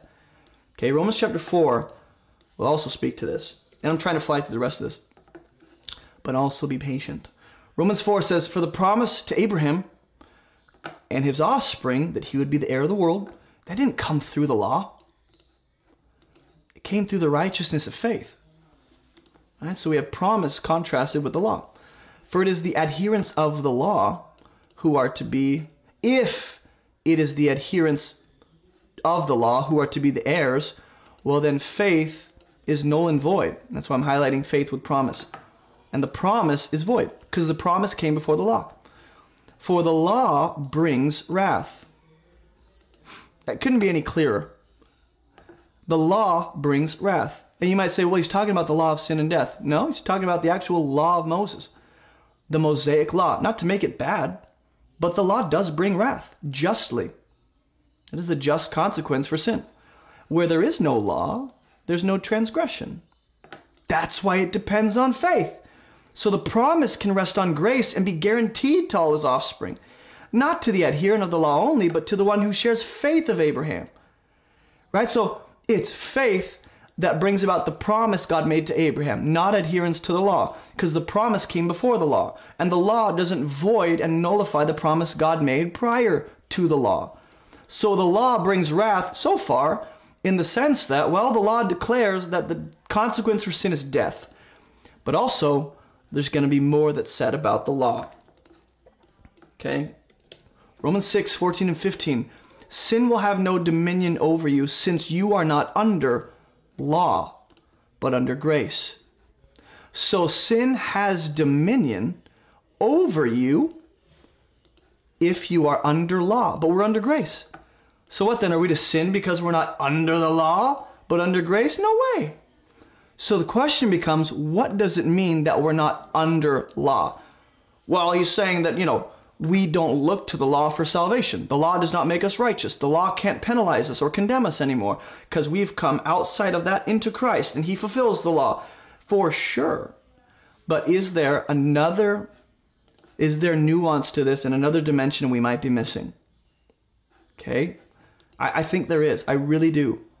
I really do. When we just hyper focus on, well, the law declares that, wrath is the just penalty for sin and death. When the law, brings about an awareness of sin, when sin capitalizes on the law, well, that's why we need to be set free from the law. The law is good. But, we need to be set free from the condemnation of the law and the penalty of the law. Is that all that it means to come out from under the law? Like, is it just about no longer condemnation, no longer death, or is there something else? Is there something to the fact that Jesus actually abolished the law of commandments expressed in ordinances? Could that have in mind, not the tablets of stone and the 10 Commandments, but could that have in mind the book of the law of Moses, which includes all the other stuff? Not to at all separate and go, oh, they don't go together. But I showed you in Scripture how the book of Moses, the book of the law, is distinguished and delineated from the 10 Commandments written on stone. And there's a possibility, there's no explicit teaching that says this in Scripture, but there's a possibility that the 10 Commandments could have been written in the book of Moses too. I just haven't come across it. And if I'm wrong, I'm wrong. That wouldn't change the fact that they are delineated though, or, distinguished. Even if it did contain the 10 Commandments within the book of the law, the tablets of stone didn't have the rest of the ceremonial and dietary laws written on it. Okay, so we find ourselves in Galatians 5. For freedom Christ has set us free. Well, from what? Well, Romans 6 says we're not under the law anymore. Romans 4 says, what does it say? That the law is something we have come out from under. That's the point. Yeah. So for freedom Christ has set us free. Let's just let Paul speak. I'm not going to say it's the law. Stand firm, therefore, and don't submit again to a yoke of slavery. What would that look like? Well, look, I, Paul, say to you, if you accept circumcision, so that's what it means for them to submit again to a yoke of slavery. Okay? Christ will be of no advantage to you. Christ will be of no advantage to you. So the Galatian church is tempted to take on circumcision and look to that as additional or supplementary to their salvation. And say, well, Jesus saves, but we also have to be circumcised. Wouldn't that be including works? So again, there's a difference between looking to the law to save and looking to the law to guide our life. And I think eventually that's going to be the question. Is we know the law doesn't save us, but also, now that we're in Christ, does the law tell us how to live? And how much of the law does? If in fact there's categories of, hey, this law is fulfilled, this law is abolished, this law is done away with, this is passed away, what else fits under that? And how do we distinguish? Okay, look, if you accept circumcision, Christ is of no advantage to you. I testify again, to everyone who accepts circumcision, he's obligated to keep the whole law. You are severed from Christ, you who would be justified by the law. So the Galatians are looking to the law, adding circumcision in and saying, well, we should do this to also be saved. You've fallen away from grace. For through the Spirit and by faith, we ourselves eagerly wait for the hope of righteousness. For in Christ Jesus, neither circumcision nor uncircumcision counts for anything. Pause. Circumcision was a law that God gave to Abraham and to the people who would follow in the footsteps of Abraham. It was the covenantal sign, right? The Abrahamic covenant was established on circumcision. That was the sign of the covenant. So how is it that circumcision has all of a sudden just become null and void? As if to say, well, it doesn't matter if you're circumcised or not. Well, hold on, that was a command of God. We'll go, yeah, for that season of human history, and now there's a greater circumcision. Okay. What else fits under that category that circumcision falls under? What category? The category of this was a law of God, and now it does not apply to new covenant believers the way it used to apply to the people of God. What else fits under that category? In Christ, neither circumcision nor uncircumcision counts for anything, only faith working through love. Interesting. You were running well. Who hindered you from obeying the truth? This persuasion is not from him who calls you, right? A little leaven leavens the whole lump. I have confidence in the Lord, you'll take no other view, and the one who's troubling you will bear the penalty, whoever he is. But look, if I, brothers, still preach circumcision, why am I still being persecuted? In that case, the offense of the cross has been removed. Wow. I wish those who unsettle you would emasculate themselves. You were called to freedom, brothers. Only don't use your freedom as an opportunity for the flesh, but through love serve one another. For the whole law is fulfilled in one word, circumcision. No, love. You shall love your neighbor as yourself. So love is what the people of God have been called to, right? Not to look to the law to save, not to look to circumcision as additional or supplementary to salvation, or even as necessary, or even as something that is instructive in nature to the people of God in the new covenant, because there's now the circumcision of the heart. So a physical circumcision was a material, physical symbol of the deeper spiritual thing Christ would do. What else in the law falls under that category? Meaning, what else in the law of Moses was merely a physical representation of what Jesus would do, but in that season of human history it functioned as instruction for the nation of Israel, but now it does not function as instruction or commands for us. What else falls under that category? And I keep emphasizing that because I don't think people have really thought through this. Neither circumcision counts for anything nor uncircumcision, but keeping the commandments of God. Pause. Circumcision was a command of God. When did it change that command of God no longer applies to the people of God? Well, it kind of seems to have transitioned with Jesus. Again, the question becomes, what else that used to fall under a command of God or was found in the book of Moses, what else no longer falls under the category of the commandments of God for his people in the new covenant? What else? And I think this passage will do us wonders. You ready? Galatians 3:10. All who rely on works of the law are under a curse. Now, of course, we all agree that he's speaking to those who look to the law for salvation. You're under a curse. Why? Because it says, cursed is everyone who doesn't abide by all things written in the what? The book of the law. What's Paul referencing here? The book of the law that was next to the Ark of the Covenant. Okay? And do them. In other words, the law exposes your inability. The law does not show you what you need to do to get to heaven because you can't. So in some sense, I guess it does show you, look what you need to do, and you're like, I can't. It's like, yeah, exactly. So you're under a curse because you're not perfect. Enter Jesus. So don't look to the law and your own obedience to get you into the kingdom. Now it's evident that no one is justified before God by the law. Like for sure, we're not arguing that. For the righteous shall live by what? Faith. But the law is not of faith. What law? The book of the law. Think about that. What does he mean? He doesn't say looking to the law is not of faith. He says the law, the book of the law, is not of faith. Rather, the one who does them shall live by them. In other words, the law is about doing. It's not about trusting and looking to Jesus to make you righteous. It's not about faith. It's not about a gift. It's about your efforts and your obedience and your doing and your performance and you meeting the standard of God on your own. You can't. So faith does seem to be contrasted with the law here. The law is not of faith or from a place of faith. Rather, the one who does them shall live by them. Christ redeemed us from the curse of the law by becoming a curse for us.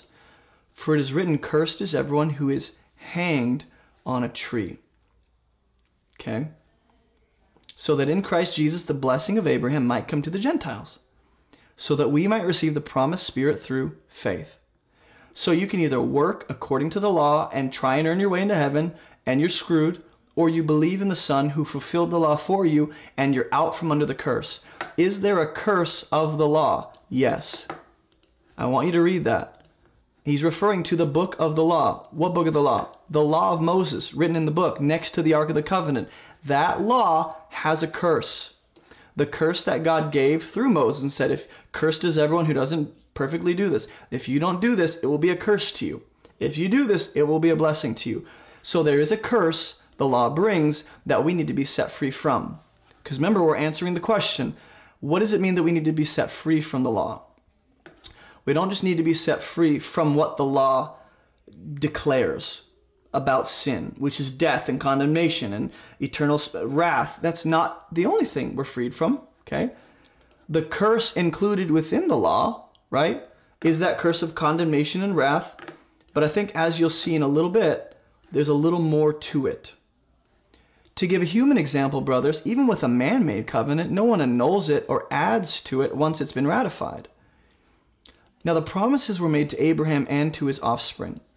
It doesn't say to offsprings, plural, referring to many, but to one. And to your offspring, who is Christ. This is what I mean. Okay, ready? The law, which came 430 years afterward, does not nullify or make void a covenant previously ratified by God. Do you see it?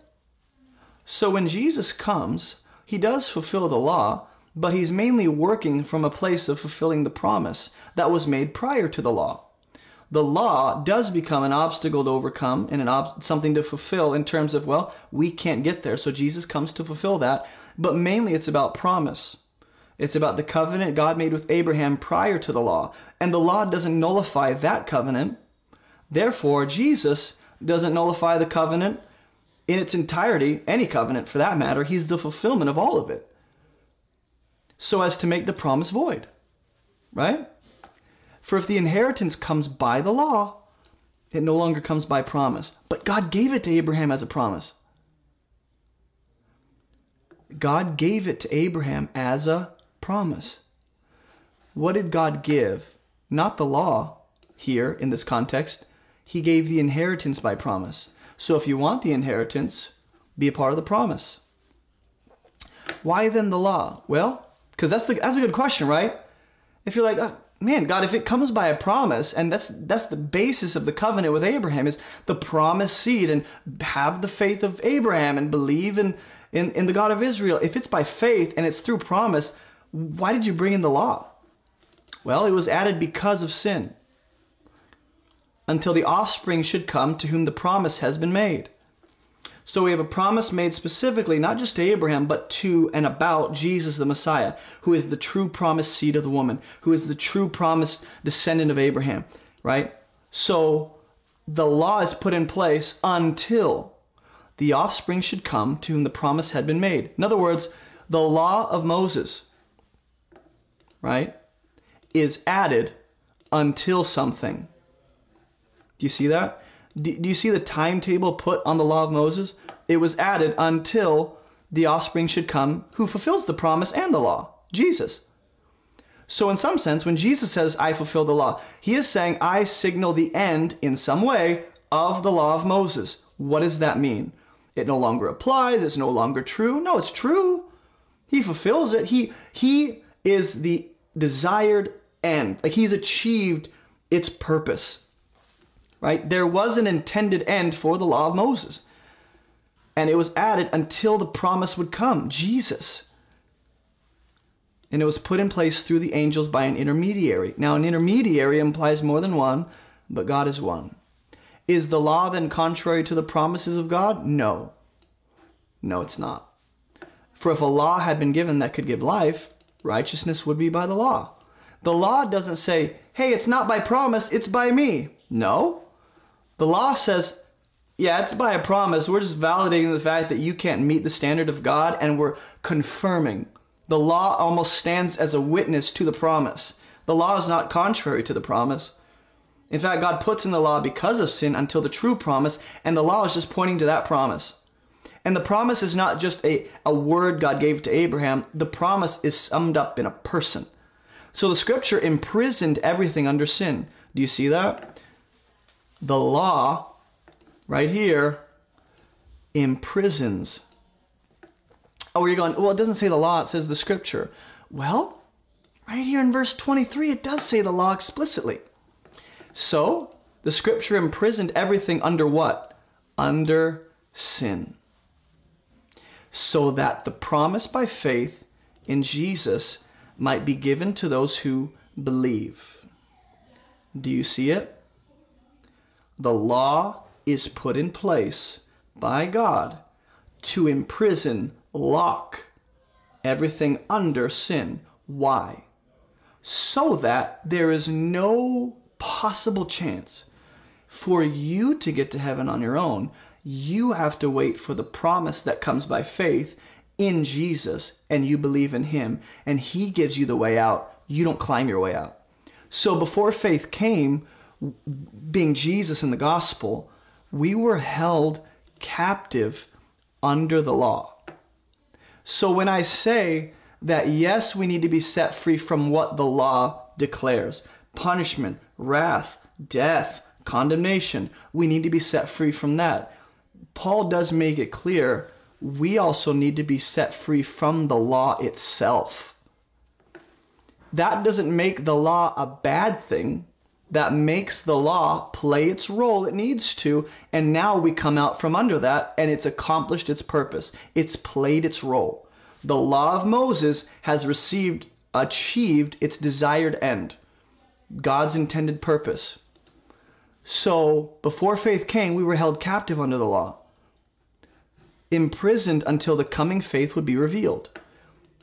So you might say, well, the law holding you captive is just enforcing the punishment of sin, which is death. For sure, the law does declare you're locked in a prison cell of death, you're on death row, and you can do nothing else for that. But he does say the law is doing the imprisoning and holding us captive. Not sin or death, the law is. And again, I have to keep prefacing this with, hey, the law, by the words of Paul in Romans, he says it's good. It does imprison, it does hold captive. That's its purpose.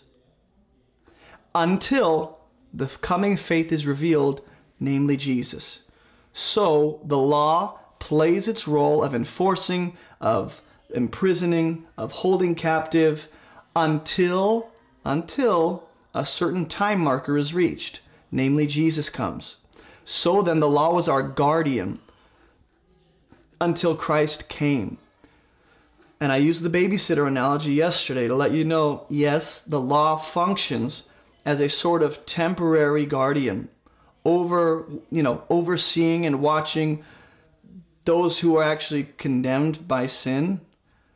So the law plays like a babysitter kind of role. And I don't think it's a perfect parallel. It just gets the point across that a babysitter isn't there forever. They're just temporarily watching the kids until the parents come home.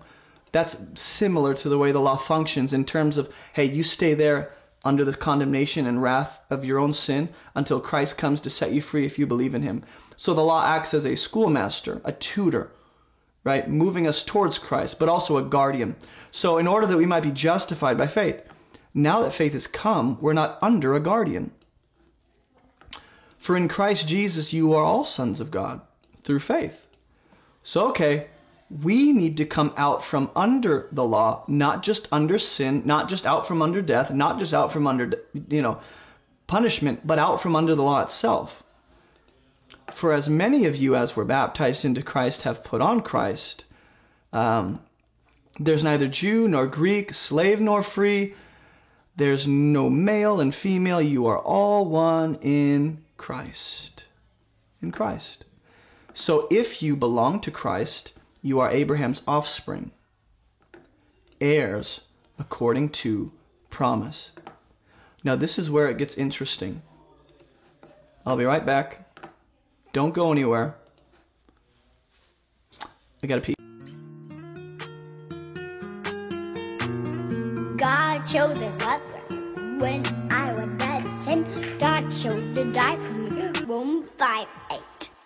God chose a lover when I was dead in sin. God chose to die for me. Romans 5:8. God chose a lover. Chose a lover. God chose a lover. chose a leper. God chose a leper. 458.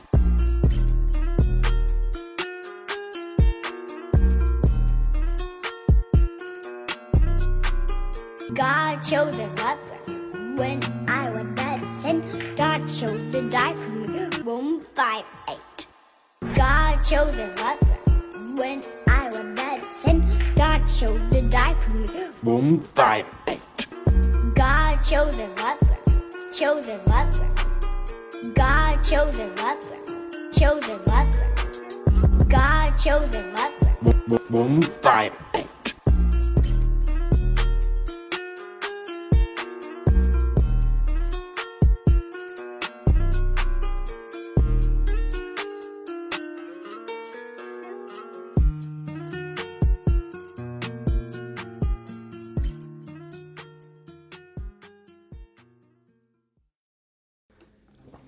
Okay. It says, I mean that the heir, as long as he is a child, is no different from a slave. Hold on to that. Okay? When you're an heir and you're going to inherit the estate of your father, Paul is saying, yeah, the heir, as long as he's a child, he's not different from a slave. How? Well, even though he's the owner of everything, he's under guardians, managers, until the date set by his father. In the same way, now watch what he does. We also, when we were children, children of wrath, those who were children of the devil, we were enslaved to the elementary principles of the world. Now you might say, well, that's not talking about the law. I don't know, is it though? What's the only thing that he has said we've been imprisoned under or enslaved or held captive by? The law. The Mosaic law, the book of Moses. We were captive under the law, imprisoned by the law, right?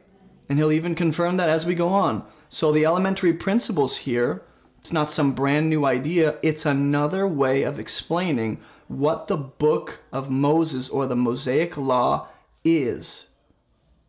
It includes and is actually based in elementary principles that the world here, you might think, oh, sin, darkness, evil. No, he's just talking of physical reality, material things of this world. Did the old covenant have more to do with physical, material, earthly things than the new covenant does?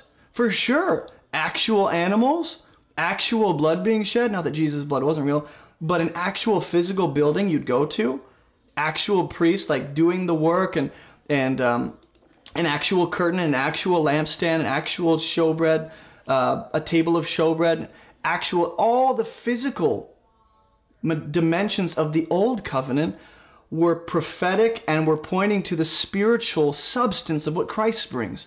So that's why they're called elementary principles, because another way of saying this is elementary spirits of the world. And all I'm saying is that the way Paul communicates the law of Moses is as having to do with the material earth, things that are physical in nature, elementary principles that are moving us towards the ideal, towards maturity. So when the fullness of time had come, God sent forth his son, born of woman under what? The law. So I want you to see this, that what we were enslaved to, Jesus comes under. So this can't be anything new. He's talking about sin. He's talking about the worldly things. He's talking about demons. He's talking about spiritual forces of darkness. He's still talking about the law, which had to do with the physical, material things of this world. Actual dietary laws. Don't eat this. Don't touch that. You can touch that. You can eat that. Physical things having to do with the body. Actual cleansings. Washing, all these different things. Okay, when the fullness of time had come, God sent his son, born of woman, under the law. Why does he emphasize that? To redeem those who were under the law. So do we need to be redeemed from the law itself? Not just from sin, death, spiritual darkness, and condemnation, but also the law of Moses itself? so that we might receive adoption as sons. And you go, well, yeah, he's saying you were saved from or redeemed from looking to the law for salvation. I'll give you that, but he nonetheless does say the law. And he specifies the book of the law, right? Where is it? Where is it? Right here. So this is not new. The book of the law, the man-made covenant, the law, the scripture, the law, elementary principles, the law. And because you're sons, God has sent the Spirit of his Son into our hearts, crying, Abba, Father. So you're no longer a slave, but a son. What's he mean there? Well, you're no longer under the law, under guardians, under managers. You are now a son, a part of the, you have the inheritance of the true, beloved, divine Son, and you carry his identity as well. And if you're a son, then you're an heir through God. You're an heir through God. Okay? Now let me take you to Romans chapter 7. And just so you're like, well, I don't know, is elementary principles speaking to the law? I think Colossians 2 confirms that. Just a little cross-reference for you. See to it that no one takes you captive by philosophy, empty deceit, according to human tradition, according to the elemental spirits of the world, and not according to Christ. And you go, well, he's talking about like worldly, demonic things. Really? Go down to verse 20. Let no one pass judgment on you in questions of food and drink, or festivals, or new moons, or Sabbath. These are a shadow of the things to come, but the substance belongs to Christ. Did you hear what he said? He doesn't say, well, part of what they are is they are shadow. He sums up these things as merely being shadows of the things to come. Dietary laws, questions of food and drink, and we'll get into this later. I know like people are going to hate this. The substance belongs to Christ. Let no one disqualify you, insisting on asceticism and worship of angels, going on in detail about visions, puffed up without reason by his sensuous mind, and not holding fast to the head, from whom the whole body, nourished, knit together through its joints and ligaments, grows with the growth that is from God. Now watch. If with Christ you died to the elemental spirits of the world, why, as if you were still alive, do you submit to regulations? Don't handle, don't taste, don't touch. What does that sound like? According to human precepts and teachings, they have an appearance of wisdom in promoting self-made religion and asceticism, severity to the body, but they're of no value in stopping the indulgence of the flesh. Now you might say, well, no, these people are replacing Christ with their own ability and efforts to not eat certain things and not touch certain things. He's saying, if with Christ you died to these things, not just to looking to these things for salvation, right? You've actually died to these things. What things? What he listed up here in verse 8. Human tradition, elemental spirits of the world, right? Which he goes on to talk about how this is issues of food and drink and festivals and new moons and Sabbath. And then he goes on and he says, you've died to the elemental spirits of the world, which if you keep reading, that is what we have come out from under. And he says, and you might say, no, he's saying, why do you submit to them as if looking to them for salvation? No, he just says submit to them as if in general. Like adhere to them as if this is necessary, as a necessary part of being a believer. He doesn't say why or to what degree they're submitting, just the fact that they do submit to these regulations. Things that have to do with not handling. That's unclean. Don't taste that. Unclean animal. Don't touch that. That's a dead thing. These are all things that have to do with, well, they're referring to things that all perish as they are used. Now, we'll get to this tomorrow's session when we talk about dietary laws and Sabbath and that beautiful conversation that we're going to have. But at least we have to end in Romans 7 today. Okay? Because the question we're continuing to ask is, hey, what does it mean we're set free from the law? It does include the things the law exposes in us sin. It's the wrath of God, the condemnation and the punishment for sin. That is also what we're set free from. But so far, in Galatians and in Romans and even in Colossians, there seems to be this language of you are set free from the book of the law, the book of Moses, which we'll talk about more in depth tomorrow as regards like dietary laws and what about Sabbath, stuff like that. Let me read Romans 7 and then we'll be done. I promise. This has been long. Do you not know, brothers? I'm speaking to those who know the law, that the law is binding on a person as long as he lives. A married woman is bound by law to her husband while he lives, but if her husband dies, she's released from the law of marriage. Accordingly, she'll be called an adulteress if she lives with another man while her husband is still alive. But if her husband dies, she is free. What? Why would you want to be free from marriage? Marriage isn't a bad thing, but the law that said you are bound to this man as your spouse, that law is no longer binding since he has died. So she is free. We think of, well, I got to be free. We think when it says we have to be free from something, that assumes that thing is bad. Marriage is good.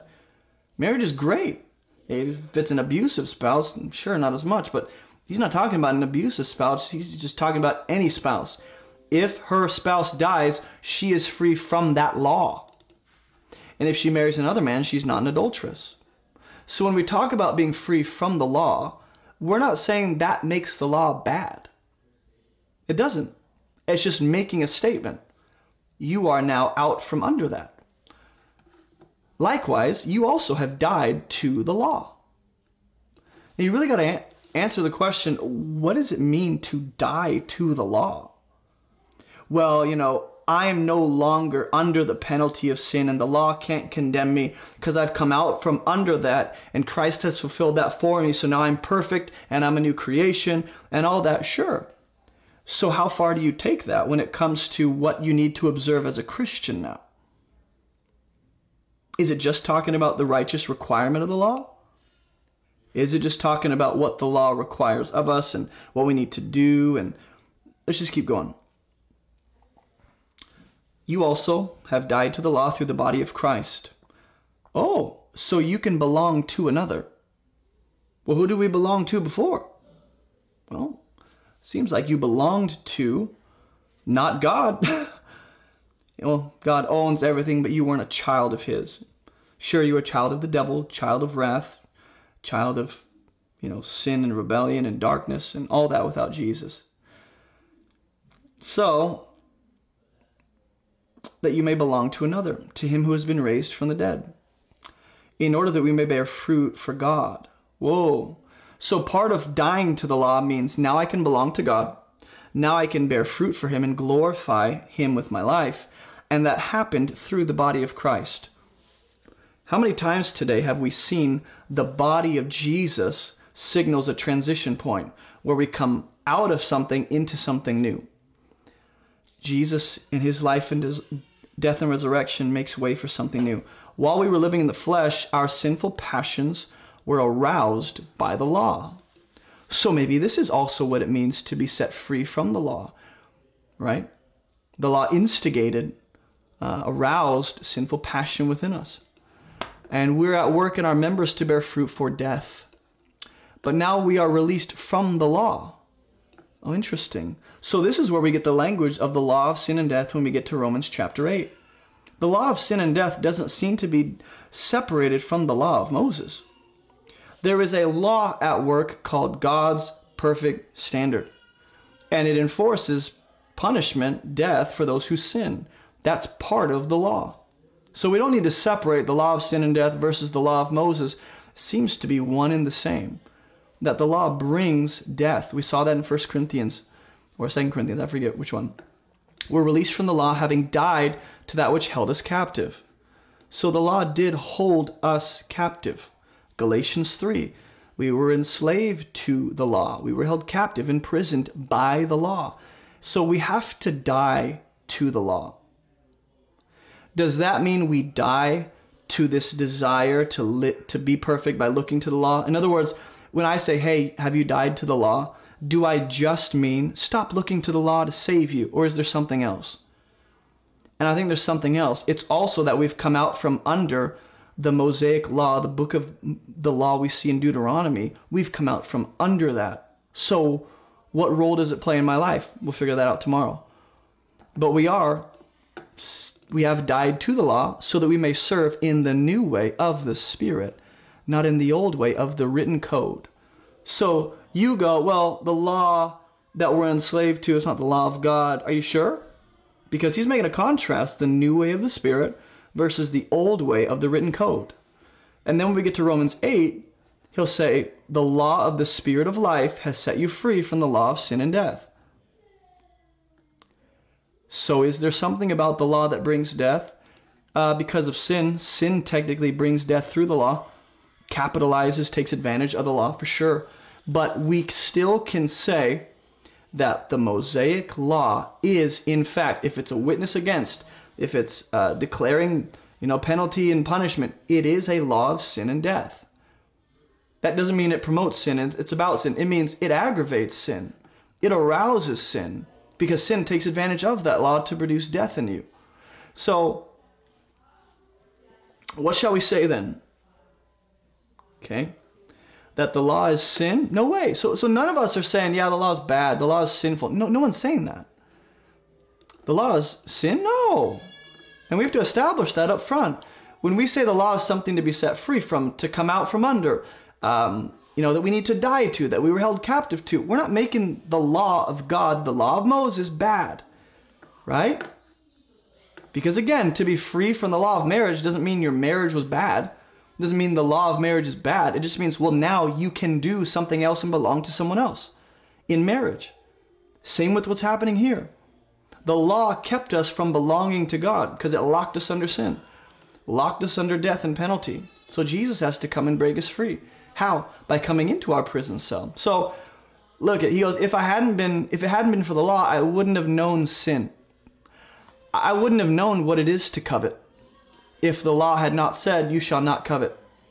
I would not have known what coveting is unless God showed me in the law, hey, this is what it means to covet, don't do it. Well, now, sin, seizing an opportunity through the commandment, which, remember how I said the word commandment is almost always used in relation to the 10 Commandments and not the law of Moses, but sin seizing an opportunity through the commandment produced in me all kinds of covetousness. Apart from the law, sin lies dead. Which again doesn't make the law bad, it makes sin evil. I was once alive apart from the law. But when the commandment came, sin came, and I died. So that's why Paul will refer to the law of Moses as the law of sin and death. It's right here in this verse. I was alive apart from the law. Whoop, here comes the commandment to tell me I've sinned. Sin comes alive, I die. The very commandment that promised life proved to be death to me. Why?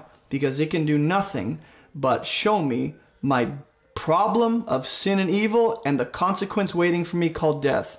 And sin takes advantage, is aroused by the law, and produces more sin so that I'm led to death. Sin seizing an opportunity through the commandment deceived me, and it killed me. But what did it use? What did it use? It used the commandment. So the law is holy, and the commandment is holy. Do you remember how I said there's a distinction between the law of Moses and the commandments we see on the actual tablets? So the law is holy, for sure. The law of Moses, the book of the law we see next to the Ark of the Covenant, holy. The commandments written on stone, 10 commandments, holy. And righteous and good. He's not being unnecessarily repetitive. He is making a distinction, I believe, between the actual law of Moses, the book of Moses, and the 10 commandments written on tablets. So did that which is good bring death to me? No way. It was sin. So we're not at all pointing the finger at the law and going, ugh, the law is just garbage. And no, the law is good. He said that. And it did not bring death. Sin did through the law. It was sin producing death in me through what is good, being the law, in order that sin might be shown to be sin, and through the commandment might become sinful beyond measure. We know the law is spiritual, but I am of the flesh, sold under sin. So the law here is called spiritual. But because we are of the flesh and our spirit is not alive without Christ, we're not capable of doing what the law requires or walking according to what is, demanded of us. We can't. I don't understand my own actions. I don't do what I want. I do the very thing I hate. And this is, a lot of people misunderstand this. I believe Romans 7 is speaking of an unbelieving Jewish person who knows the law, has the law, tries to follow the law, but the law just proves to be death to them because they don't have the ability without the Spirit and grace of God to effectively walk in the ways of God. They need righteousness that's not theirs. They need to be given righteousness from God. So if I do what I don't want, I agree with the law, it is good. So now it's no longer I who do it, but sin that dwells within me. That doesn't mean it removes responsibility and accountability. It just means sin is working in your life without Christ. For I know that nothing good dwells in me, that is in my flesh. For I have the desire to do what is right? This is an unbelieving Jewish person who has the law and goes, I really want to do what is right, but I don't have the ability to carry it out. Doesn't sound like a Christian. I don't do the good I want, but the evil I do not want is what I keep on doing. That doesn't sound like a Christian either. Now, if I do what I don't want, it is no longer I who do it, but sin that dwells within me. So I find it to be a law, that when I want to do right, evil lies close at hand. I delight in the law of God in my inner being. This is a person who looks at the law, boasts in the law, loves the law, and is like, oh, yes, I love the law, but they can't do it. So Jesus has to, right? But I see in my members another law waging war against the law of my mind. So just for fun, Romans chapter 7, I don't believe is about a Christian or, someone who fell away. This is about an unbelieving Jewish person who has the law, looks to the law, wants to be righteous by the law, but they fail. So in my members, another law waging war against the law of my mind, right? Because they want to do what is good, and they're making me captive to the law of sin. Doesn't sound like a Christian. We're not held in bondage to sin. We're not captive to sin. We're free.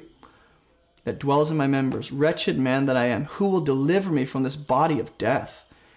Thanks be to God through Jesus Christ. So then I myself serve the law with my mind, but with my flesh I serve the law of sin. And then he transitions to, there's no condemnation for those who are in Christ. As much as you try to do what is right without Christ, you will never be righteous without him. You need him. So the point of saying all this is to say this. The law of Moses is indeed something to be set free from. And that's also what it means, part of what it means, that Jesus fulfills the law. He comes under it. He comes to set us free. He fulfills it. He achieves its end. It has reached, its end in Christ. There was a time marker on that thing. And here's what we're going to do. My goal was to talk about how Jesus is different.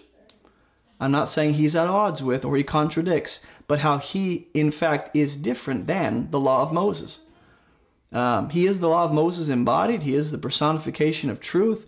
Like he is the perfect embodiment of God's law.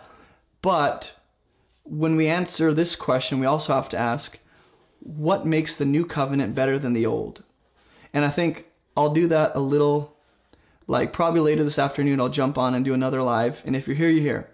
But I don't have time to finish that now, so I'm going to have to do that later. And again, we'll be answering the question, hey, how is Jesus better than what Moses brings, or the law of Moses? Or how is the new covenant better than the old? And we'll answer those questions.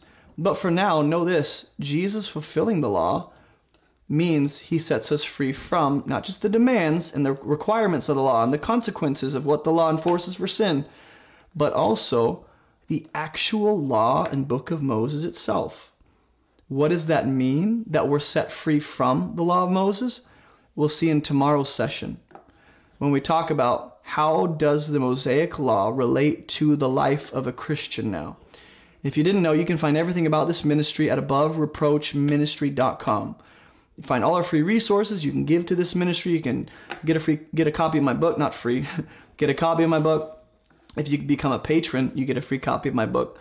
You can check out our online church, check out our beliefs, join the family on Discord, all that. But I gotta go, so I'll see you guys later. I'll be back on, I don't know, probably I'll give it like 3-4 o'clock or so. Eastern Standard Time, I'll be back on. And we'll talk about why the new covenant is better than the old. And this will continue to help us answer the question, how does the law of Moses fit into our life as believers? And second, what does it mean that Jesus fulfilled the law? I think that will help us answer it too. All right? I'll see you guys later. Keep moving towards Jesus. Bye.